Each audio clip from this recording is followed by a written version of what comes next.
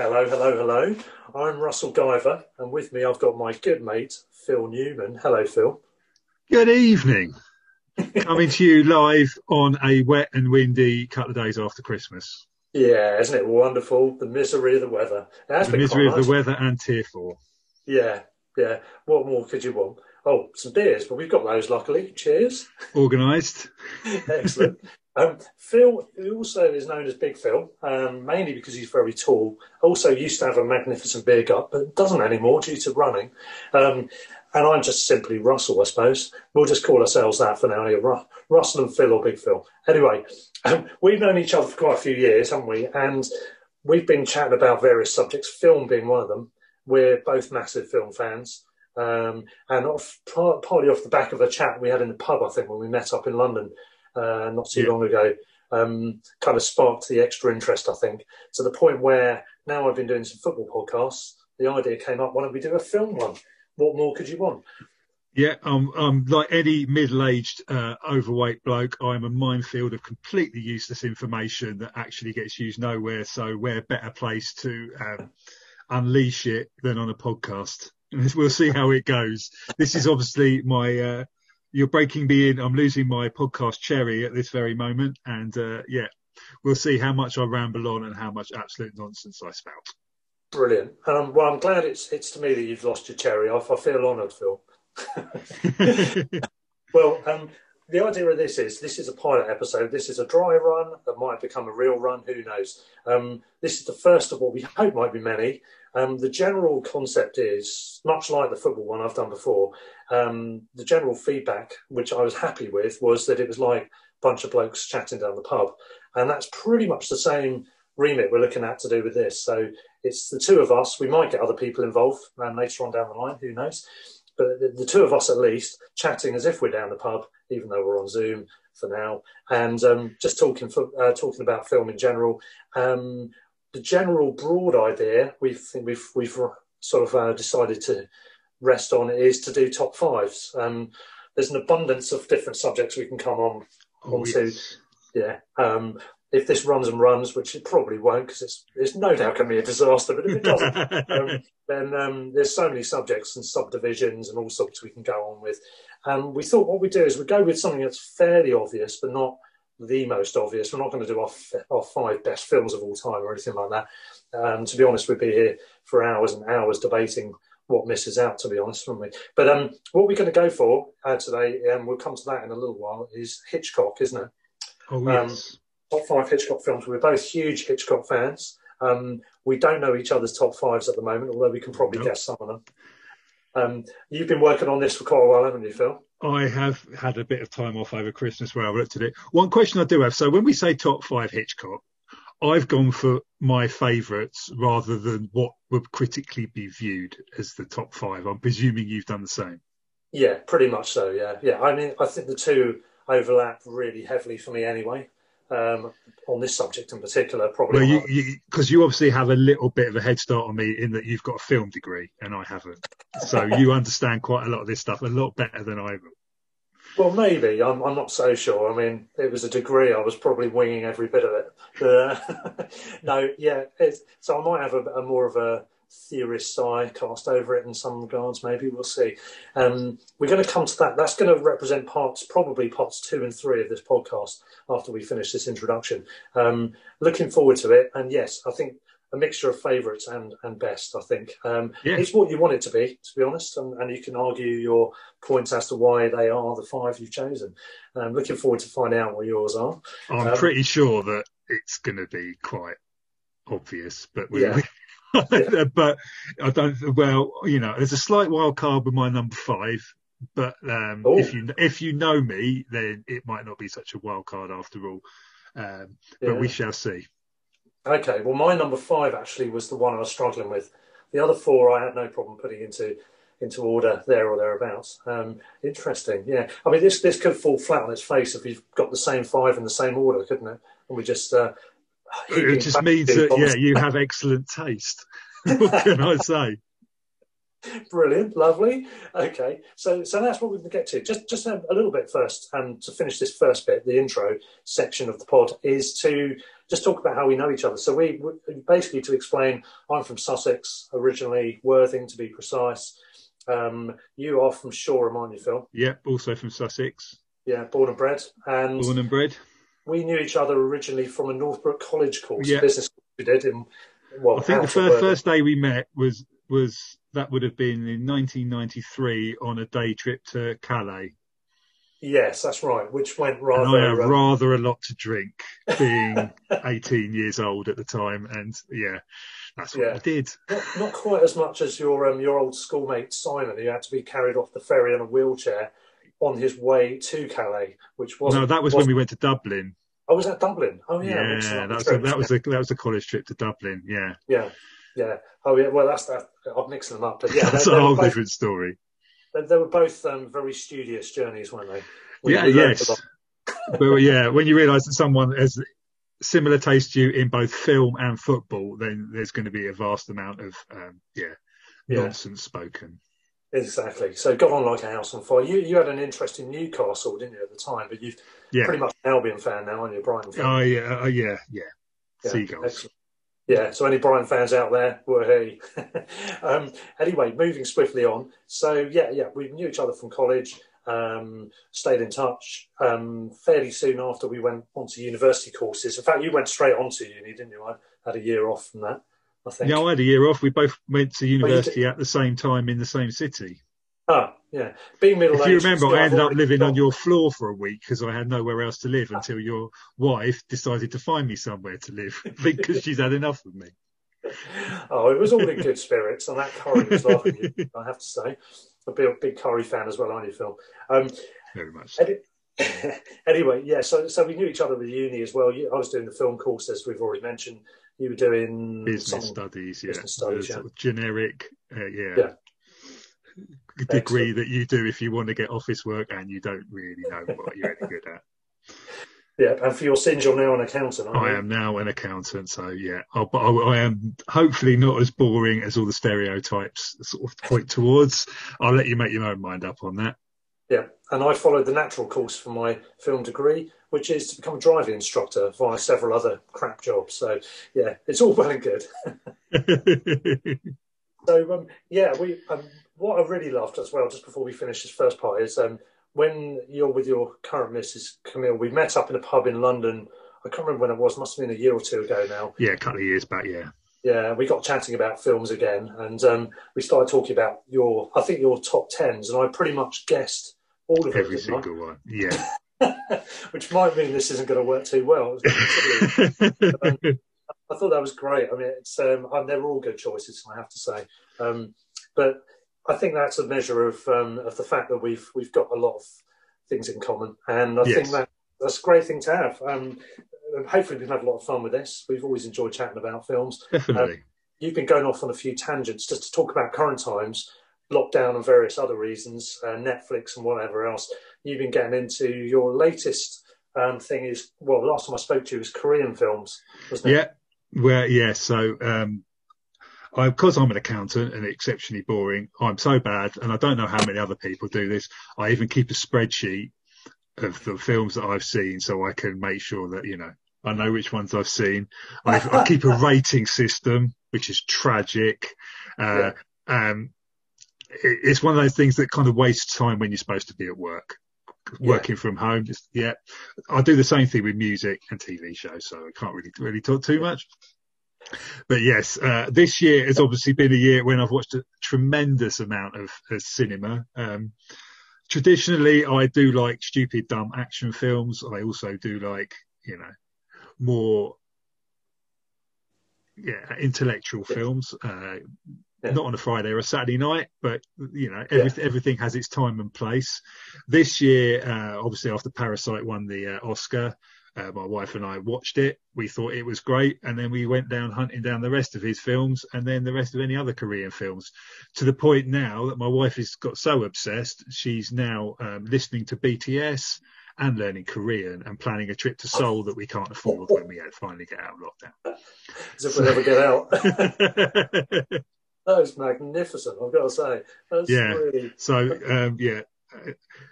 there's been a lot of Korean film this year, and ultimately over the summer, on holiday with the in-laws, I managed to watch 2 or 3 films a day. So I've managed to catch up with pretty much every Asian action film for about the last 40 years as well. So a minefield of useless information in all things kung fu and action, comedy, and then I watch the cleverer films with my wife. Yeah, well, that's good because to speak a bit about my own taste, I mean, I'm pretty broad as well. I love everything through history in terms of genres, styles of films. It's just about whether they're good or not. This is the be all and end all. So for me, it's everything from silent cinema and early talkies, classic Hollywood, right the way through all of the sort of the Maverick director era of the 70s and all those things, right up to the modern day. International stuff as well on a grand scale. I watch tons of that, and we don't get to see a large amount of what's available in other countries, but I get to see as much as I can. I think we're both slightly kind of guided in that by the fact that your wife is Japanese and my wife is French, so they're obviously going to have interest in other cinema compared to Carry On films. Yeah, obviously. Adds some flavour, definitely. Although, have you ever let Chino watch a Carry On film? She hates them. She absolutely. I don't think I'd ever get Camille to watch one, to be honest. Obviously, we were speaking the week after Barbara Windsor died, and Camille asked, "Who is Barbara Windsor?" And it's difficult to describe other than you try and say she was a member of the royal family. Could have been a wind up, couldn't it? Yeah. Shame for her to pass, but they're a classic part of British culture, you could say, of sorts, cringingly part of growing up in the 80s. Yeah, definitely so. Yeah. Speaking of which, by the way, I'm a massive fan of Carry On, who might end up listening to this, is a mate of mine, John Orchard, who you know as well. Oh, easy, yeah. I'm sure, yeah. And good guy. And I told him I was doing a podcast with you, and he said, ask him if he still listens to the Mac Lads. They reformed this year. Have they? If you believe it or not. And they've been doing gigs. Yeah. Brilliant. Yes. Well, not as often as I used to, but all I need to do is hear a few bars of Sweaty Betty and I'm giggling like anything. So what can I say? She works on Sewage Bar. Love it. That's great. That's it. Exactly. Indeed. Yeah. Well, hello to John, if you are indeed listening to this. And we'll see how this takes off. I mean, I do like the fact you're into action films a lot, because if there's a genre I get a bit bored of, I have to say, if anything, it's action films. Not so much. I don't have a lot of films of that genre I like. I do, but I just find myself in. Maybe it's my age. I don't know, but I'm starting to find my mind wandering during action films, unless they are particularly gripping. So if it's something like The Raid or the better set pieces in Bond or something, that I'm still gripped, but if it's just a generic action film, I can't. If I'm not emotionally engaged in it, and it's not choreographed perfectly well, I do switch off. It's Friday night or Saturday night. Match the day's not on. You've had a couple of beers. Your other half's fallen asleep. It's either got to be a horror film or an action film, isn't it? Yeah. I can enjoy them from time to time. And horrors, actually, on that subject, is another genre where I enjoy good horror, but I do think it's a weak genre. I think most of them fall flat. Oh, I can tell you some films that you would really like. Yeah, well, we can get into recommendations, because you probably know more than most on listening to this, which might just be me. But I think that I think particularly over the last 10 years, I wouldn't quite put it so far as a golden age, but there is some very, very exciting stuff coming out at the moment in the horror genre, and it's not necessarily the stuff that the critics are pointing you to. So I thought Midsummer was boring. I thought Hereditary was boring, but but something like It Follows or The Conjuring, absolutely fantastic. All right, brilliant. Needs to be seen. We'll get into that in more detail later on, I think. But anyway, the fact we've got some differing tastes as well within the whole sphere, that's hopefully going to work out well and be a benefit as well. Okay, yeah. So, I mean, that pretty much rounds up what we wanted to do in terms of introing, just people get a feel for what we're about. There's plenty to talk about on various subjects, I'm sure, as we go along. Yes. Coming up in part 2 is going to be the first part of our talk about Hitchcock, who I have to say is my favourite director of the lot. And I have a number of of people I'll put on a massively high pedestal, directorially speaking, and he's probably top of a very largely superb group, I would say. What about you? Is he he's top 5, I think. Top 5. Well, top 5 directors is obviously going to be another one to do very possibly. But I'm sure you can probably guess all mine already. But yes, kind of, no, I'd say he's probably 4 or 5. Yeah. Excellent. What we're also doing is having a nice beer to give the impression we are down the pub together. So we're just going to drink our own. It's the nearest we can get to being down the pub at the moment, unfortunately. Yeah, well, I'm on the ABK Edel beer at the moment from Beer 52, which is quite nice.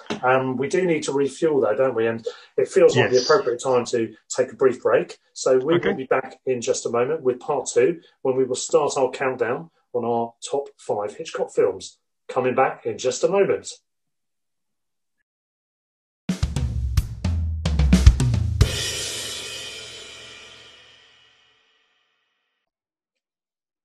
Okay, so welcome back to part 2 of this inaugural, possibly only podcast. And there's not been many film podcasts out there, so I thought there was a gap in the market, Phil. There's tons, isn't there? But, there's probably something for everyone. Maybe we've managed to find an exception to the rule. Who knows? We'll find out in due course. But one thing we are adding to it is a nice tipple. I'm on the Bauhaus Brau. Eiszapfel, I think that's pronounced. I'm pretty sure it's not. Your accent is astounding. Ain't bad. And I'm on the Brewdog Clockwork Tangerine Citron Session IPA. Excellent. And not a bad tipple too. That's all right, isn't it? Yeah, we'll have to name this Zoom pub we've got going here with a film themed name at some point. I think maybe. Right. Okay. On to the main business of the day as we get part 2 underway here. Top 5 for Hitchcock. Now, as I mentioned, Alfred Hitchcock is my favourite film director, I think. He edges it. He's in your top 5, you said, as well. What I think with him is this has been really hard to choose, the top 5, mainly for one reason. My top 3 could arguably, for me, have gone in any order. We'll come to that later on. Pretty much the same here, yes. Yeah. In fact, top choice, 4, to be honest. Yeah. Okay, yeah. And my 5th choice was also really difficult. I've had to leave out a number of films I love of his. To be honest with you, I think this guy's got more masterpieces than anybody else. It's ridiculous. You can't disagree. Flawed classics. You look on the run that he went on from about the late 30s all the way through to the mid 60s. I don't think anybody's ever had a run like that in the history of cinema. And to keep that kind of consistency up, I mean, there are a couple that I haven't seen that are sort of scattered around there, and there are a couple that are not quite as good as they were. But and also just point out the fact that most of that time he was making a TV series as well. So I don't know how he did it. Yeah, there's so much to read around him. If you're interested in the subject, I recommend the book The Dark Side of Genius by Donald Spotter, I think it is, from memory, which is quite a hefty tome, but it is a really, really good read. And it sums up what it is about Hitchcock that makes him a good filmmaker for me, which is that there's so much going on in his head. There's hang-ups, there's all sorts of ambiguities and complications, shall we say, in his mindset. In his life. I think what I like the most about him is that I like a blockbuster, and he does blockbusters, but he also does blockbusters with a bits of with brains. Otherwise, you wouldn't have Francois Truffaut sitting down with you for 50 hours talking you through everything. So while there is a kind of like, you can watch it at a certain level and as a kind of popcorn level, there is a lot going on under the surface as well. And the more you think about it and look into it, the more you realise there's a lot more going under the surface than you could possibly imagine. Yeah, we'll come to this, I'm sure, in a lot of detail, but things like duplications, voyeurism, subjects like that come into it. Misogyny is a word that comes up a lot, unfortunately. Mother issues, Other issues as well, and again, we'll get into the details in the individual films in a minute. But you look at some of his past works, and you think he's playing with you, not just in terms of the MacGuffins and the Master of Suspense, which of course is the famous tag, quite rightly contributed to him, but also just things he'll do. Almost, there was a film Marnie where there's a ridiculous backdrop of a harbour scene or something in the background, and it looks ridiculous, and he can only have done that on purpose because he must have looked at that, being a man of perfection, a man who likes to script in his head, storyboard, and basically, ultimately, I think he was famous because he storyboarded everything, didn't he? Yeah, there was no improvisation. There was no bonus scenes, no delete, apart from one or two films that they might have chopped different endings for that we may or may not get into. But everything was completely organised beforehand. He knew every single shot that was happening, and you stuck to it. To the point where he often described himself as being bored with the actual filmmaking process, because it was a matter of a laborious task to get what he already had very clearly realised in his head onto the script or onto film, and then eventually onto the screen. He would also only work with actors who knew what they were doing. He wouldn't have. You'd never get someone making a debut in an Alfred Hitchcock film. They all people had a track record of knowing exactly what they were doing, and they were all big stars because he didn't want to have to kind of ease them in or break them in. He was like, well, you know what you're doing, off you go, straight in. Yeah. One of the complications with the actors, and we'll get into that as well, I'm sure, is his, should we say, fractious and varied relationships with his female leads. Oh, yes. He's good job the Me Too movement for him anyway. I mean, it didn't come around about, 50 years earlier. Otherwise, he could have been in a lot of trouble. Yes, most probably. He had a lot of hang-ups, and there were, I think, some difficult relationships, particularly with Tippi Hedren, who I'm sure will get mentioned later on. Yes. And of course is in Marnie anyway, as one of the films. But yeah, I mean, lots of difficulties. He was famously quoted as mentioning that he regarded actors as sheep. I can't remember the exact cattle, quote. Wasn't it? Cattle was it? Yeah. That's right. Yeah. It all feeds into this whole sense of him having this impatience to get the job done, having already realised it all in his head. So he came from a complicated background. Although he was from modest roots, he was a grocer's son, wasn't he? Greengrocer, I think, in fact. But he was from a Catholic background, and that always immediately throws in a few things into the mix, doesn't it? I remember reading that he got into trouble at a young age, and his parents, I think his dad in particular, took him to a police station and asked the policeman to lock him in a cell for what was probably a very small period of time, but without telling him that was the case. Yeah, I mean, you can see that because there's a real mistrust of the police in the vast majority of his films. Yeah. They're never completely competent, that's for sure. It's funny because when I was growing up, the police, I was always scared of the police. I was always worried of doing anything wrong. I was a goody two-shoes, to be honest, growing up, for most of my life anyway. And I was always scared of the police, and that comes from a completely un-Catholic background. So I don't know what that says, but certainly that played into his sensibilities and his film work throughout his life, didn't it? Sometimes ostensibly, sometimes subtly, sometimes hinted at heavily. Yeah. So that's the background we come from. He's a London boy from Leytonstone, I think it was. Incidentally, there's some tributes at the tube station to him, some mosaics on the walls as you come out the tube station, worth checking out if ever you're in the area. Okay. Yeah. Mainly to do with his famous films. So he came from modest means. He worked early on in German expressionist cinema. He was doing work experience over there, so that brought a really interesting element in. That's one of the earlier film genres I really love. The work of F.W. Murnau, and things like The Cabinet of Dr.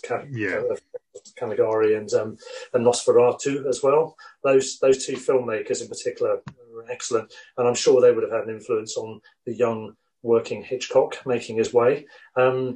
He was obviously, as time went on, he was famed for having Alma Reville, his wife, as very much his kind of number two, to borrow a football term, the perfect assistant manager, I think. Yeah, I think so, yes. Maybe with a lot more input than we might otherwise have imagined if we hadn't read up about him and so on. Yeah. So that's the backdrop.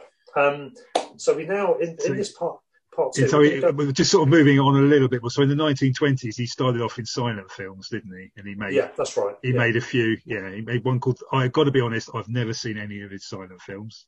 There's one that's called The Lodger that's supposed to be very, very good. I haven't seen any of them. Yeah, The Lodger, I will tell you now, made my long list, but it didn't get in the top 5. But yeah, that is an exceptionally good film. There's a lot of his early film, and the talkies as well, when he went into the talkie era with blackmail. There's a really famous scene with the word knife being mentioned in gradually ascending volume. Oh, okay. He's playing around with the genre. You know, it's not what what's actually happening, but it's what the protagonist is hearing. He's hearing the word almost stabbing at him like a knife, because he's guilty of something, and he's being incriminated by his own guilt. So stuff like that were, I would say, really strong early flourishes, and the silent stuff is great. Lodger is a really good film. I'd recommend watching that one, because you can almost divide it. It's sort of 20s was silent films, 30s was English talkies, and then 1940 over the pond, and then from then he was pretty much based in America for the rest of his career. Yeah, that's right. And I think that provides a happy marriage as well. I think the fact he's coming from, well, not only the experience of going to Europe and working in film, but also the early stages of working class London, followed by a career in the film industry here, Elstree Studios and so on, but onto America. And I think that added an extra rich layer, not only because he got the money to make an abundance of films that we're no doubt going to talk about, amongst others, but also for the fact that he just had extra cultures to draw on, different elements to draw on, which I think enhanced everything, really. I think really helps. And what we're going to do in part 2 here, the one we're on at the moment, is to talk about our number 5s and our number 4s. The general format is we're going to go one by one. So I think we decided I'm going to go first here. You were saying. So I'll do my 5, you'll do your 5. I'll do my 4, you'll do your 4. Exactly. If there's a clash, we'll talk about it more at this earlier stage to avoid plot spoilers for the later one. I think we will generally try to avoid plot spoilers, but there are one or two that are a little bit of an elephant in the room that you can't really not talk about. Let's be perfectly honest. Absolutely, yeah. Okay, well, as I said earlier, my number 5, I've got a feeling this is where I'm guessing we're not going to match, actually. I had so many choices, could have gone in at 5. Amongst them were Notorious, which I think is a great film. Excellent. Yeah. To Catch a Thief is good fun. It's quality, okay. It's a bit fluffy, isn't it? Yeah. I prefer the ones that have got a bit more about them. Yeah. But just on that, I mean, Notorious, I just quickly going off on one, I think, that would probably be my number 6, I would have thought. I mean, and it's, 7, 8. I think it's a film that's well worth tracking down. And it's a strange film to watch now, in that the way they treat that poor woman is absolutely horrific. They're like, your dad was a Nazi, so we want you to fly to South America, get off with all of his mates, and you're all on your own. We're after some uranium, and at that point nobody knew that uranium was in atomic bombs. It's a lot going on, but definitely a film that's well worth catching up on. I can say this because I watched it last week. Oh, really? Stupidly, I hadn't. Fair play. I'm glad you've added that to your bank of experience. Yes. Anyway, now, it's a great film. I mean, that was really close to the list. I mean, he plays with the suspense elements in that film as well, doesn't he? You know, what's going on here. So that was one of them. I really, really love, again, sorry if these are on your list. That's all right. I won't mention them too much, but I really, really love The Lady Valanches. I think it's got so many layers and so much detail. It's so much good fun for a very early age. If you think that's 1938, and that film's 82 years old, but I mean, I could put that in front of my kids and they'd sit and be glued to it. Yeah. And it's brilliant. The two old boys with the cricket scores they're trying to get and everything. And just the way there's a. I love the whole disappearing major character. Well, the eponymous character in this case. And just just the elements of it. It's just brilliant. There's humour, there's suspense, there's fun, there's intrigue. So that could have gone on there. Strangers on a Train's a great film, interesting concept. Fantastic. Yeah, really, really good. Shadow of a Doubt, which is one of my wife's favourite. Again, I mean, that's another one that's got some obviously very dubious incestuous politics going on in it, but it's absolutely fantastic. Yes, all films that that definitely worth watching. Don't let the fact that they're made in the late 30s and early 40s, put you off there. I mean, in terms of pure cinema and pure plot, exactly. This is the reason I'm quite pleased we're doing Hitchcock first. If this does end up being a thing where we're having multiple podcasts here, next one will be Jason Statham films, and I'll be blinding you with my knowledge. From the sublime to the ridiculous. Well, if it does run and people are listening to this somewhere down the line, I honestly think this is a good way of explaining how Hitchcock is how you can get into older films, because they're fun, they're exciting. There's loads going on. You can read multiply into what's going on behind the scenes. He adds so much detail, so much layer, even from an early age of his film career. And all of those films, and many more besides, which we might mention later on, which don't make our top fives, are really worth it. There's a load of films there which are good fun. And even though some of them are problematic by current dates, they're still really good. And it's on that subject that I'm going to come to my before I keep interrupting. I've gone for something which, this is the one I don't think you're going to have picked, but let's see. It's Rebecca, 1940. Which that was actually my number 7. I made a top 10, but yes. Rebecca, it's based on the Daphne du Maurier book, which I've read. I think I read it after the. Have you seen Ben Wheatley's remake yet? I haven't. No, I haven't either. It's on Netflix, isn't it? But I haven't got around to it yet. Yeah, this is Christian Scott Thomas as Mrs. Danvers, isn't it?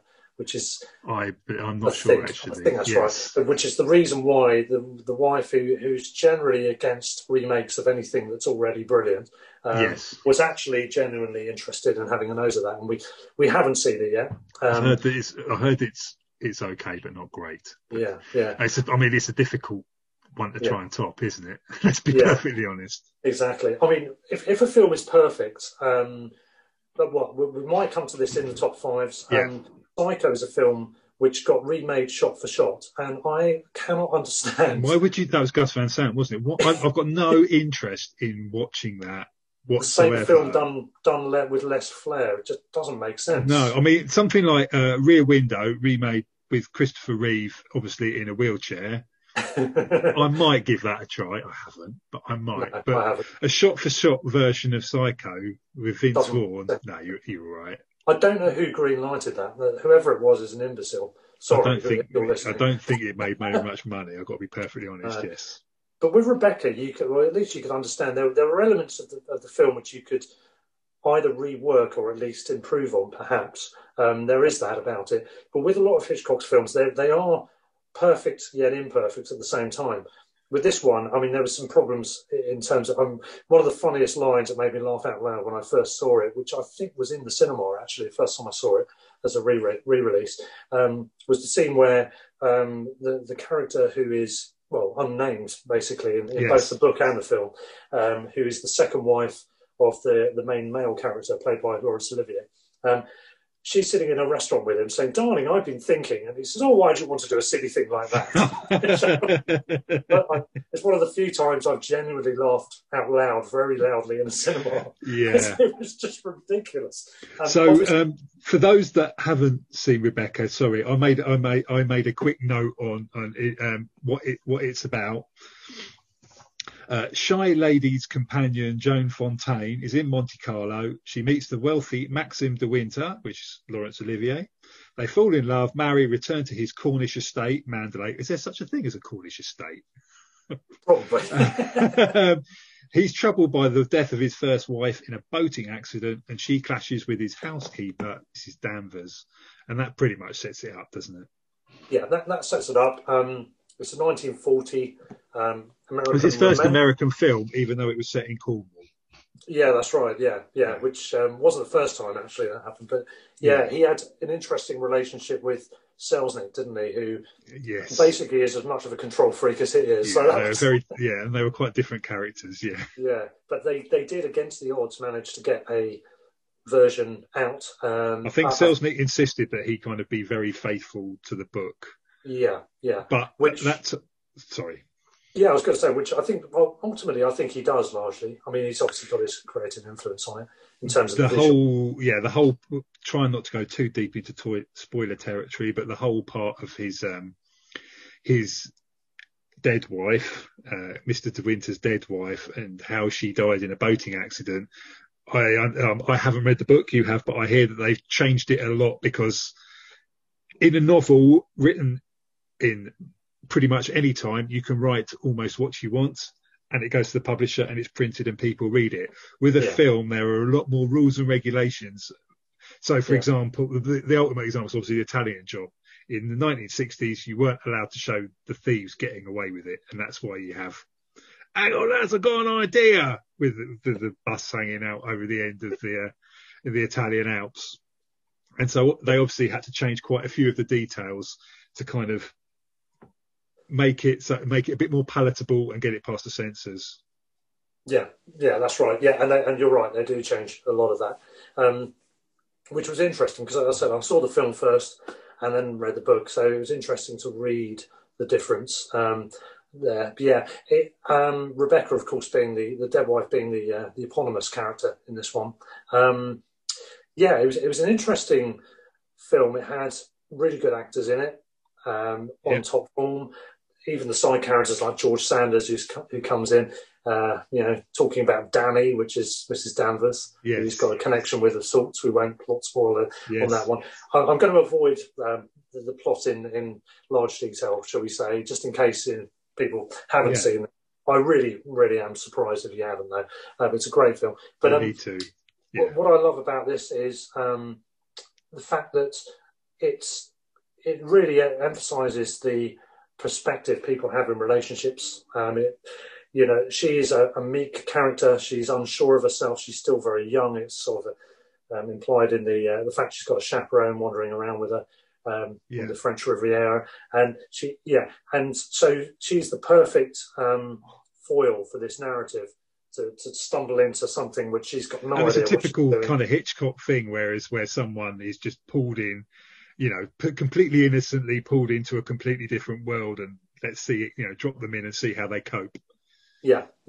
It keeps you guessing. You're not quite sure what's going on as the story goes along. There is a sort of like a big reveal, you could call it, and I just think it's a film that has so many details to it. Mrs. Danvers is the one that everyone talks about. Fantastic character. One of my favourite film characters. She is. She's an ice queen, isn't she? She is very much an ice queen. British actress. I thought she's Australian, wasn't she? Oh, she? Oh no, yeah, I think you're right. Actually, yeah, I think she is Australian. Yeah, Judith Anderson, I think her name is. Is that right? Might have got the surname wrong. I won't bother going on the IMDb. But she is the archetypal creepy character. What she is almost like a ghost-like presence. She's clearly got some very particular connection. Shall we say there's undertones to her connection with... So at the time, in Hollywood, they had something called... I read this just this morning. They had the Breen Office, which was Hollywood Censorship Board, which prohibited any hint of lesbian relationships whatsoever. And I'm not saying there was or there wasn't, but there was definitely a very close relationship between Rebecca and Mrs. Danvers that Hitchcock pushed the censors all the way on, definitely. Yeah. I mean, that's it. And that's one of the reasons I love digressing slightly.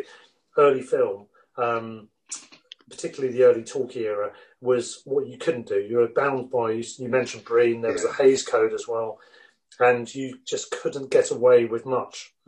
Lengthy kisses, certain dialogue. I think it was 3 seconds for a kiss or something like that. So he used to do this thing where they start kissing and then he cuts somewhere else and come back again, and they keep kissing and cut somewhere else, come back, and they keep kissing. Exactly. And what that was is one of many examples of people playing with the restrictions and becoming more and more creative because they had to. So through innuendo in dialogues. Bogart and Bacall films, for example, it's so weighted down with, I mean, in a good way, with innuendo. It's almost ridiculous, and it makes for such great fun to watch. They didn't waste time with old films as well. It was packed in with all the detail. And 1940 with Rebecca, you're still talking along the same lines. There's not any scenes wasted. The Mrs. Danvers stuff, as you mentioned, the implications in there are there for all to see. But I don't think they're clear enough for people to be able to have an issue with. It's one of those things where you say, well, you think that? Well, what's wrong with your thinking? Yeah. Mr. Hang Up. And the other one, I mean, Laurence Olivier, let's be honest, in some of his other films, he can be quite hammy. Yes, I'm glad. The standards of the day, but in this, he's not at all. No. In as much as he is, it suits the character. And I think largely it isn't the case anyway. Yeah, you're right. He had that whole stage actor thing where, you stand triumphantly and announce and enunciate. And he's a lot more sheepish in this. He's not like he is in beginning of Superman. Yeah, I mean, Olivier, obviously neither of us are anywhere near old enough to have ever seen him on the stage.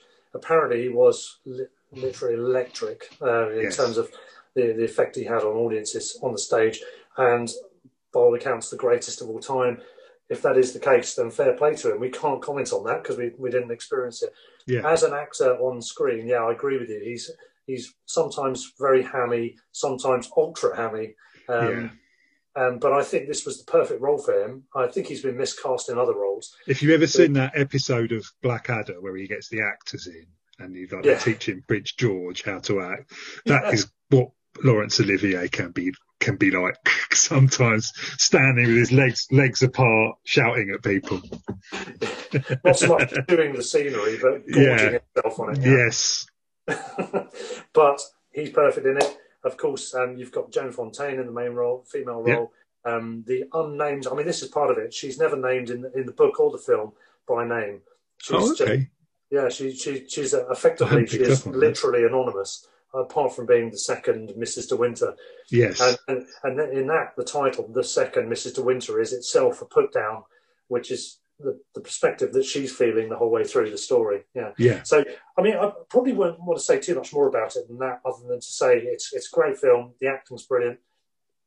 Beautiful photography. Some classic scenes in it as well. I won't go into detail to avoid plot spoilers, but I thoroughly recommend it. And clearly you like the film as well, Phil, which is... It's fantastic, yeah. Yeah, excellent. Yeah, and the only other thing I mentioned is, Daphne du Maurier. Two other little factoids for you. One is that if you ever book into a hotel and in the signing in book it says Rebecca de Winter, that means that Liz Hurley's staying there, apparently. Oh, really? You did say you were a mind of useless information. Yeah, I've done that, yeah. And just to mention Daphne du Maurier briefly, obviously she wrote Jamaica Inn, which Hitch made the year before. She also wrote The Birds. And one other famous film that she wrote was Don't Look Now. Yes, indeed, yeah. Which, do you know what? I did know that, and I had since forgotten it, yeah. Which is a great film. Again, we definitely don't want to plot spoil that one, but no. We'd recommend that one too. We'll come to that probably at some point in the future. Yeah, no, definitely. But yeah, she's a great writer. I've read a couple of her books before, and Jamaica Inn being one of them. And yeah, she's good. She's very good. So I've got Rebecca at number 5. You had her, shall we say, at number 7. Who did you have at 5? So with quite the white, I won't go into too much to spoil what goes for the future, to explore what can come down the line. But I'd heard about a lot of the Hitch films and their reputations before I actually watched them. So you do build up a certain idea in your mind, this is going to be brilliant. And sometimes, and most of the time, let's be honest, it is. But every now and then there's certain films that people don't really mention. And then you watch it and you think, that was absolutely fantastic. Why don't people mention that? And so for my number 5, you mentioned it earlier, Marnie. Ah, right. It was one of those ones where I just watched it because I thought that's a Hitch film, that'll be good. And I'd had no kind of preamble, no reservations or thoughts, or it hadn't been built up. And I just thought it was an absolute cracking thriller. obviously elevated by the fact that I'm a James Bond fanatic, and Sean Connery was on it. I think he was in between From Russia with Love and Thunderball. I'm presuming at the time, and he makes it. So just a quick on it on it. So Marnie, played by Tippi Hedren. She's a thief who gets a secretary job and robs the firms, and then sort of does a runner, not dissimilar to the start of another film that I'm sure we'll be talking about soon. At one particular place that she's working, she catches the eye of the owner, Sean Connery, and he basically prevents her running off by marrying her. And she's obviously got a few issues, and he gets a private detective to start looking into them. Yeah. And I thought it was an absolute cracking film. Yeah. It's very, very taut, tense, well-directed thriller that doesn't really seem to get the love of quite a few of the other ones.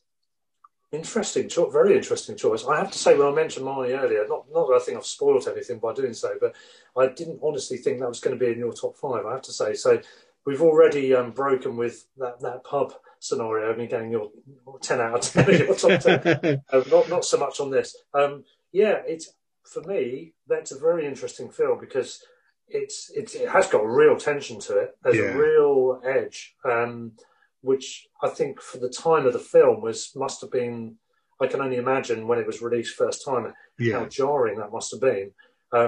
It's very problematic, isn't it? I don't know how much detail we want to talk about what goes on, but there's certain scenes, certain scenes, which are very difficult, shall we say. But the relationship, the edge in that film, compared with other films at the time, I think is remarkable. Yeah, it's like all of Hitchcock's films. The only people I can think of in recent times who have the same effect in Hitchcock films in general are the Coen brothers. There's a certain when you watch Coen brothers, it just visually speaking, it feels playful and familiar, and there's something about it where you feel like you know this already, and you get that with most of Hitchcock's films. Definitely the colour stuff, all of the stuff in colour, which obviously Marnie is. And even in something that's much more serious of tone, much more edgy like this, you've got that real. It's a visceral thing, isn't it? Yeah, just a real sense of you're fully immersed in it, and I think you get that with any of his films. Marnie, it's not one of my favourites, and not because of that ridiculous backdrop scene I was talking about, which was. I mean, what do you make of that, by the way? Because I'm sure he had his reasons at the time. Yeah, there must have been. There might have been something that's far too clever for me to even comprehend. Yeah, I've racked my brains because you can read multiply into all of his films. With that one, I think it's either a case of he was having a dig at the production team over some squabble they'd had, or he was trying to make it look ridiculous, something to do with the psyche of the characters or something like that, as if where she was didn't feel real to her or something like that. I'm not sure. But I think one of the things I do like is that of his male protagonists, and I'm talking about the kind of the leads, not the villains. I mean, I think my kind of ultimate Hitchcock villain would be Strangers in a Train. It would be Bruno Anthony. But I think Sean Connery here, although he's a lead, he has that real menace about him. You really think that, you know, he's got that. He's a little bit James Bond in this film, but not completely. He does have a kind of sort of prowling. I think it was Ian Fleming actually said that he walked like a panther or something like that. And he still, and this was he was very much at that stage of his life. Well, he really is the villain of this film, isn't he? Actually, it's not right. And the funny thing is, actually, I mean, two things. One, you mentioned about the chronology. Just looking it up, we've got 1962 was. For Connery was The Longest Day and Dr. No. 63 was From Russia with Love. 64 was Goldfinger, Marnie, and a film called Woman of Straw. And then 65 was The Hill, which is The Hill's fantastic film.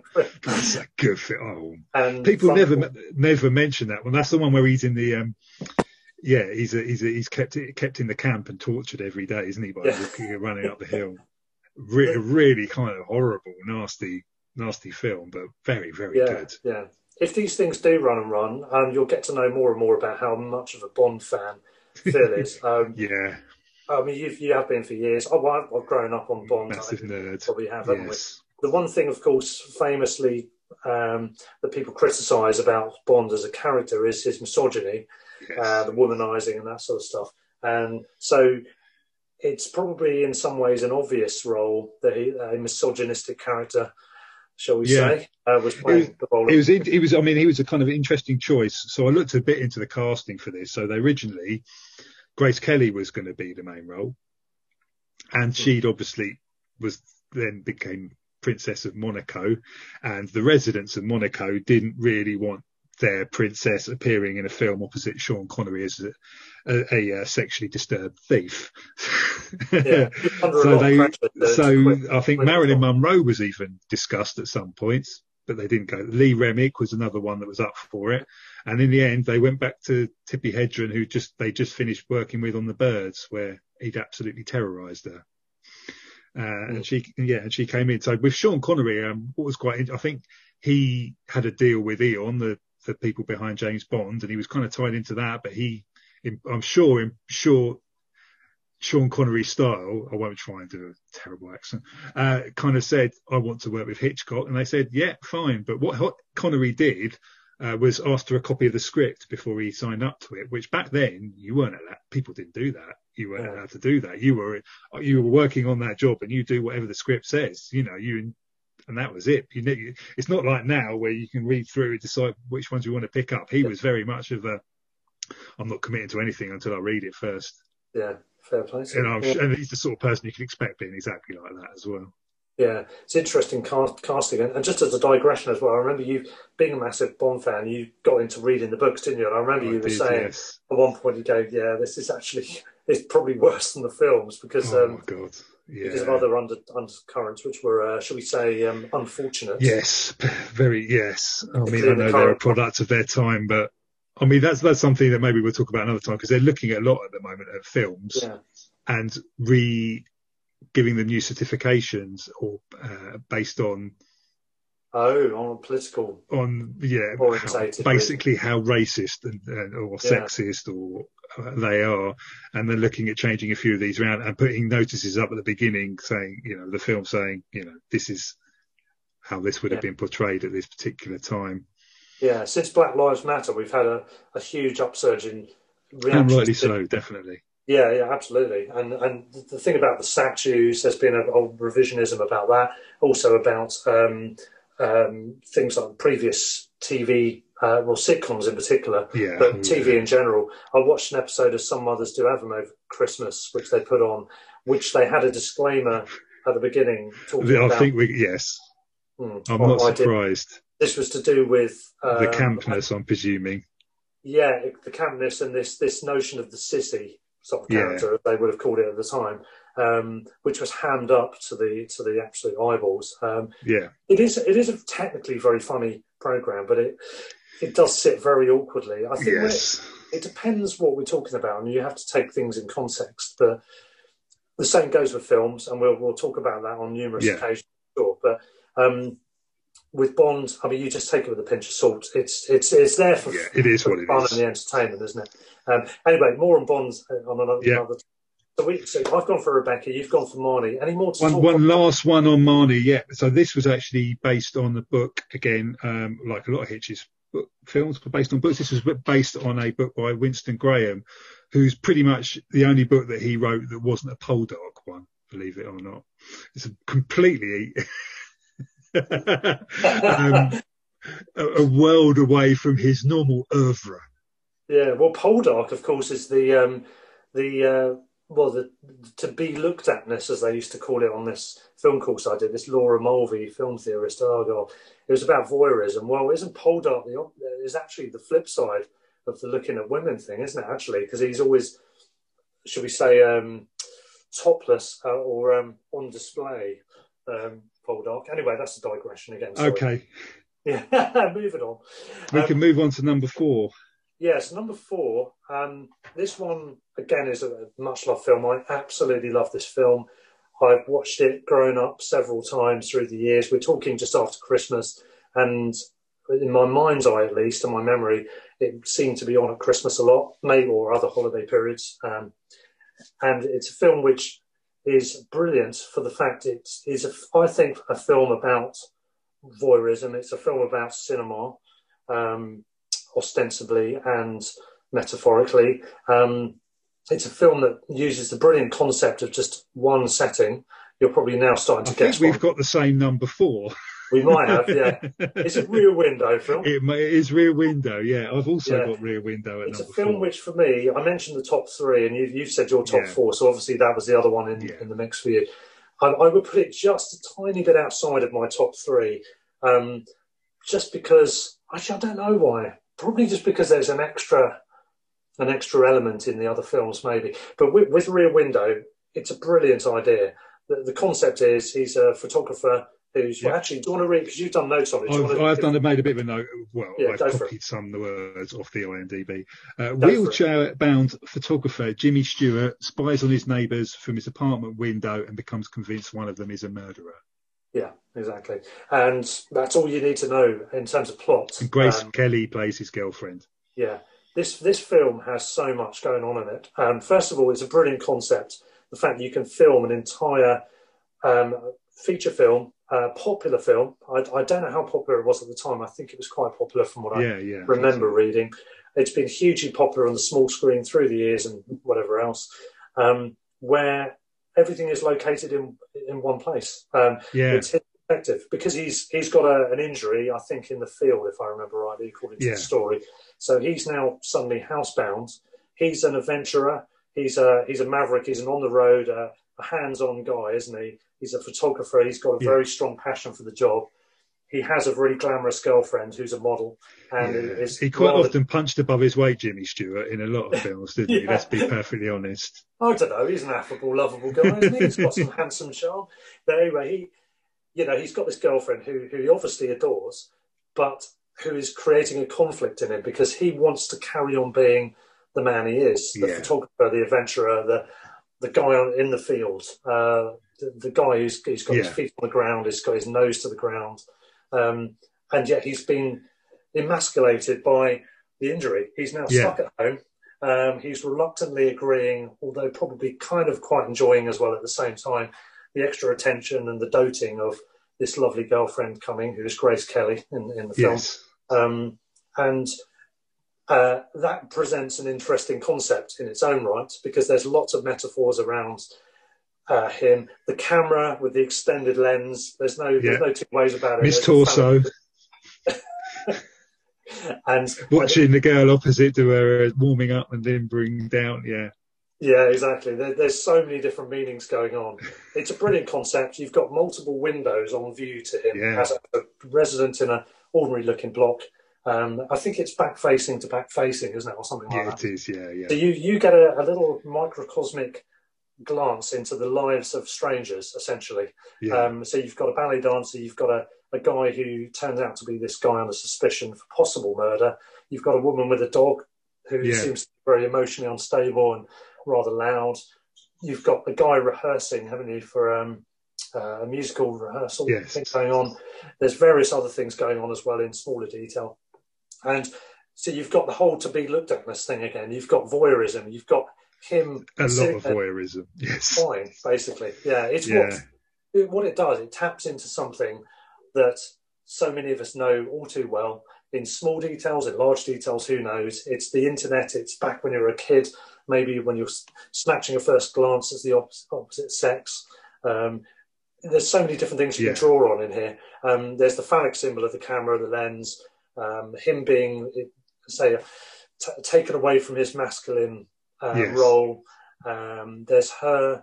There's the conflict. She's trying to get married with him. He's not keen because obviously it would tie him down. Yeah.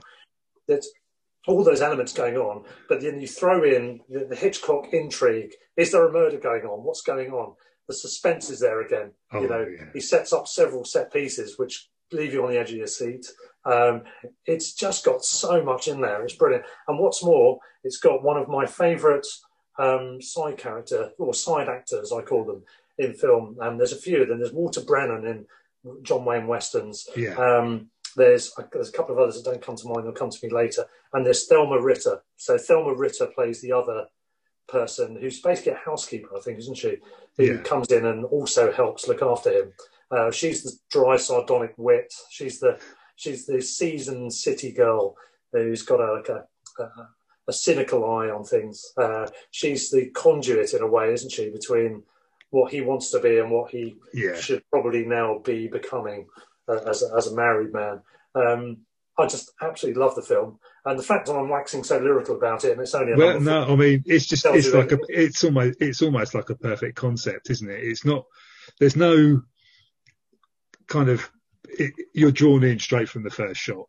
You're in there, you're in it, and there's those POV shots that you can see. So you're kind of which he did obviously quite a lot. So you're looking through his eyes at everything that's going on. There's no warming up. Like some films take a while to get going. There's none of that. You're in. You're there. You're in his apartment. You're looking out. You're thinking, what's that going on over there? You know. Yeah, and is it paranoia? Is he overthinking it because he's stuck with far too much time on his hands, and he's a guy who's obviously quite intelligent? Is that what's happening? There's perspectives. I mean, the other thing with Hitchcock, and it goes for Rebecca as well, and without struggling to recall whether it might be in Marnie too, there's a sense of ghost-likeness as well. Danvers in Rebecca, there's a couple of scenes where she's literally painted as almost like a ghostly figure. There's something supernatural about the shot. He used to do a lot of things like that with the lighting as well, didn't he? Exactly. There's a lot of that with the Bruno Anthony character in Strangers on the Train. Absolutely. You've got Guy Haines in the light, Bruno Anthony in the dark. And forgive me for getting ahead of myself, but I think we may possibly be mentioning Vertigo later in this podcast. We're going to have the same top four, aren't we? Rubbish. It might be in a slightly different order. But... Yeah, just for the sake of, I might change it on purpose on the heat at the moment. But no, with that, the lighting, whether there's a transformationary scene in Vertigo where lighting, there's a ghost-like quality to that. And you've got that in a couple of scenes in Rebecca, and you've got that in Rear Window. There's a scene where he's fallen asleep. I think he's dozed off in the daytime, I think. Yeah. And he wakes up and she's there as this dream girl, this idyllic figure, both as a smiling, doting fiance, soon-to-be wife, but also as this dreamlike figure who just is painted to seem almost unreal. Yet he's still reluctant to marry. And that element as well. It's just got so many elements in it which are just brilliant. I mean, we talk about the lighting. I think at the time it was one of the most expensive films ever made, which is kind of a bit strange for a film that is essentially in one single set. But what they had to do was build an entire block of Greenwich Village in a studio, because Hitchcock famously pretty much refused to work outside because he couldn't control the light and to redub all the sound. And some films, he'd have the orchestra playing in the music while he was filming. So obviously that's a bit difficult with something. So that set that they built, I mean, they have the rain scene, so they had to build all the drains for that. They had all the lights for the day and the lights for the night. I mean, a lot of work went into it. Incredible. The control freak element comes in again, doesn't it? Yeah, definitely. So, I mean, it's a phenomenal film, and I dearly love it. I haven't seen it actually for a few years. I need to revisit it again. I watched it a couple of years ago last year. Yeah, I've probably seen it roughly 10 times, I reckon, which is a lot for me, because I'm being a big film fan. Yes, that means you might end up watching films tons of times, but if you've got a broad knowledge or broad interest, you end up never having time, because the more you watch, the more you find out about, the more there is to see, isn't it? So seeing the old classics, I'm really looking forward now. You've whet my appetite for it by our discussion today with watching that one again. It's a film I'd love to watch at the cinema. I've never seen a Hitchcock film at the cinema. Oh, have you not? Oh, no. Well, they do things like the BFI have seasons on. They're on intermittently, so I'd thoroughly recommend it at some point when things are back to normal. We say in one day. Yeah. The only other thing I was going to say about this film, in terms of the one setting, he does that with Rope as well, of course, just later. But there's not many. I can't think of many films apart from ones that are more generally theatrically set, which have that sense of one location but being very cinematic at the same time. No, definitely. more recently in the modern era, you've had that with a number of films. You mentioned horror earlier. There's the one, I've forgotten the name of it, where he's buried alive in the box, in the coffin, which is literally just in one tiny little space. Oh, okay. You've got loads of films, horror predominantly, but not exclusively. You get loads of films. Obviously, one of the greatest films of all time, Evil Dead 2. It's all in the shack, all in the cabin in the woods. Yeah. So it's been done a number of times afterwards. How much of that you could call a tribute to Hitchcock or not, I don't know. But certainly it wasn't a common concept at the time. We'll probably talk about Hitchcock influences on cinema in general later as well, actually. Well, there are one or two directors that have made a bit of a career of just completely ripping him off. Brian De Palma. Brian De Palma.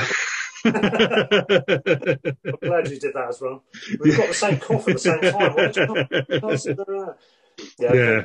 But you see it in loads of stuff, from whether it's 12 Monkeys and stuff obvious like that. Yeah. Terry Gilliam's used it a lot. There's loads of I've seen it multiply in so many different films and TV programs. I've lost count and I can't even remember. I've forgotten more than I can remember. Probably we're talking hundreds of very obvious influences.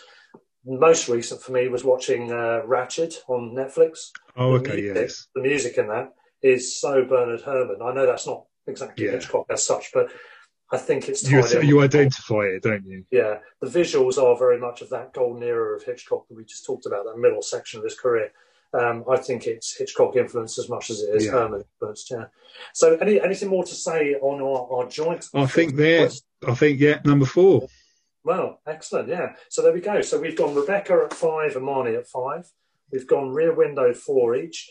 We've got number 3. Do you want to do that before or after the next break? Yeah, let's go on. Let's go on to number 3 and then take a quick break. Yeah. Well, this is where it gets really difficult. I mean, do you want me to go first again? Go for it. Okay. It is agony, absolute agony, and I could interchange these at any point whatsoever. I'm pretty sure we've got the same top 3, and so we'll see what order they're in. Yeah.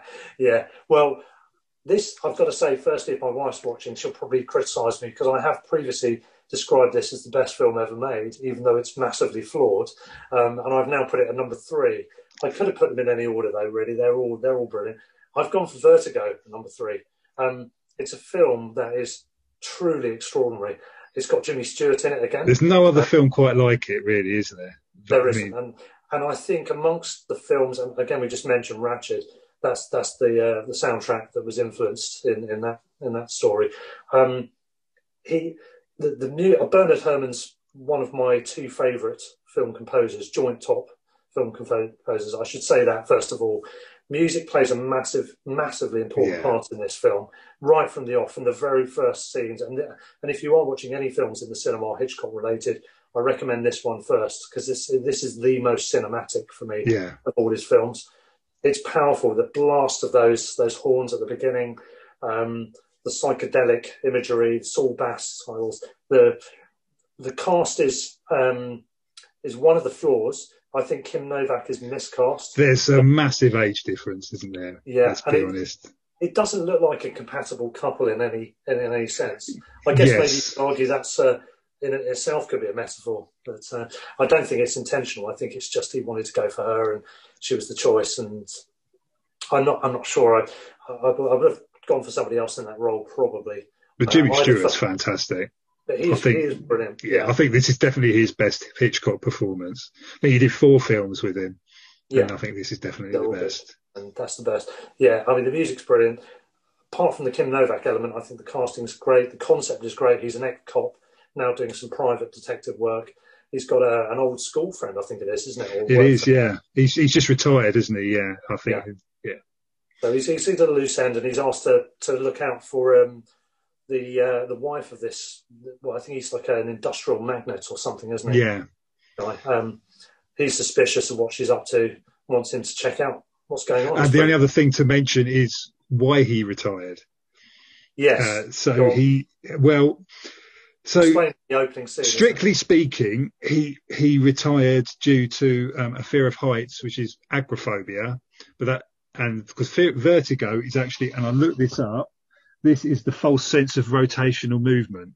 But Vertigo is a much better sounding title than Agoraphobia, so they call it for Vertigo.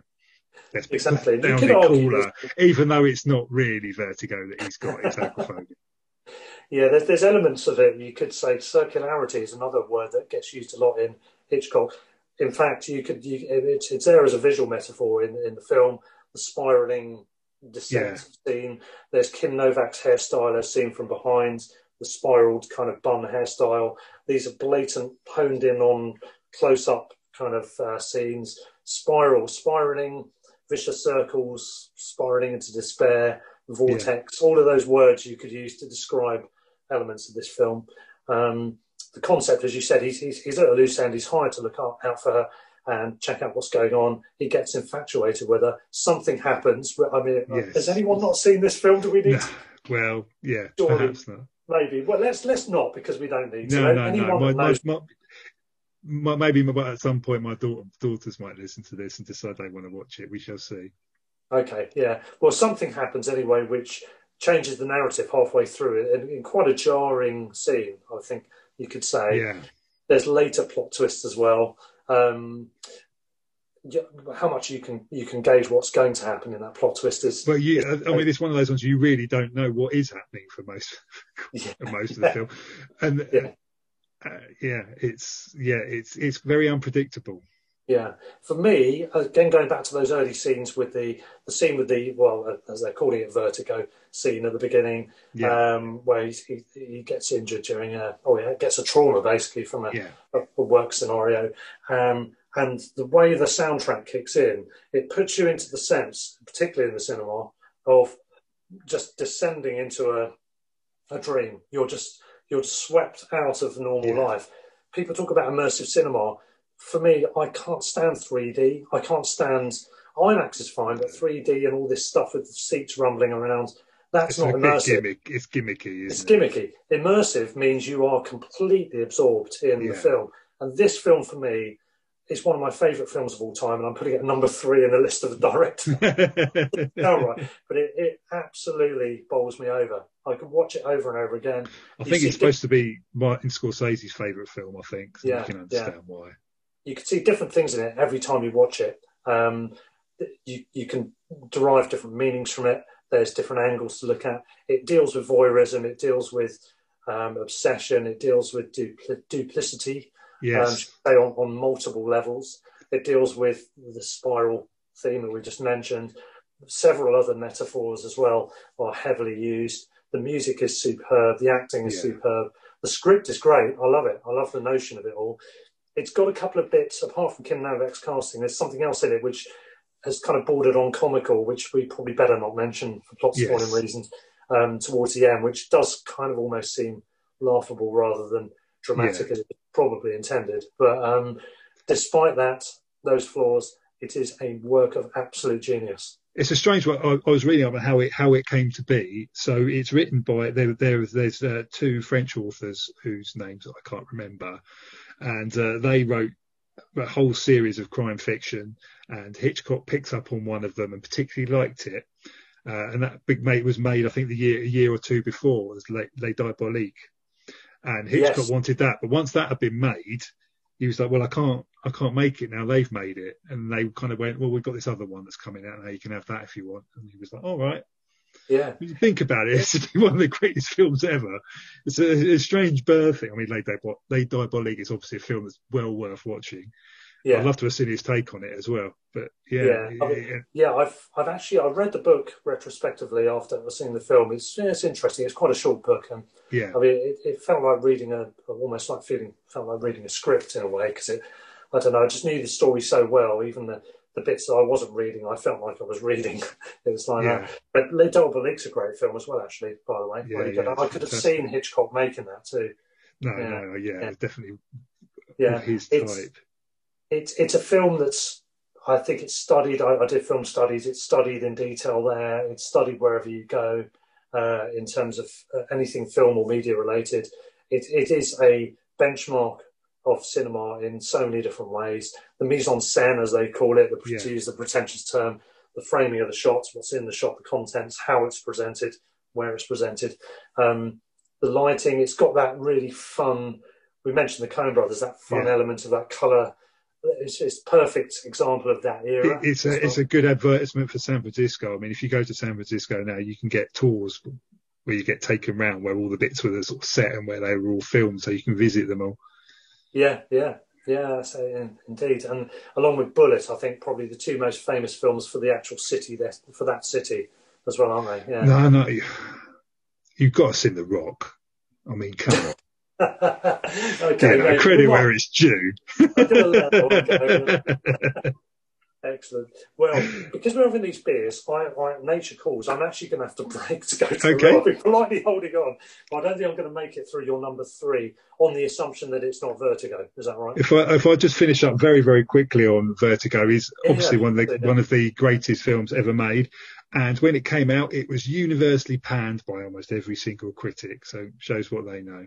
They didn't understand the romance element. And they didn't understand quite a lot what was going on. Quite a lot of Hitchcock's films were panned when they came out. All of the more interesting ones, should we say?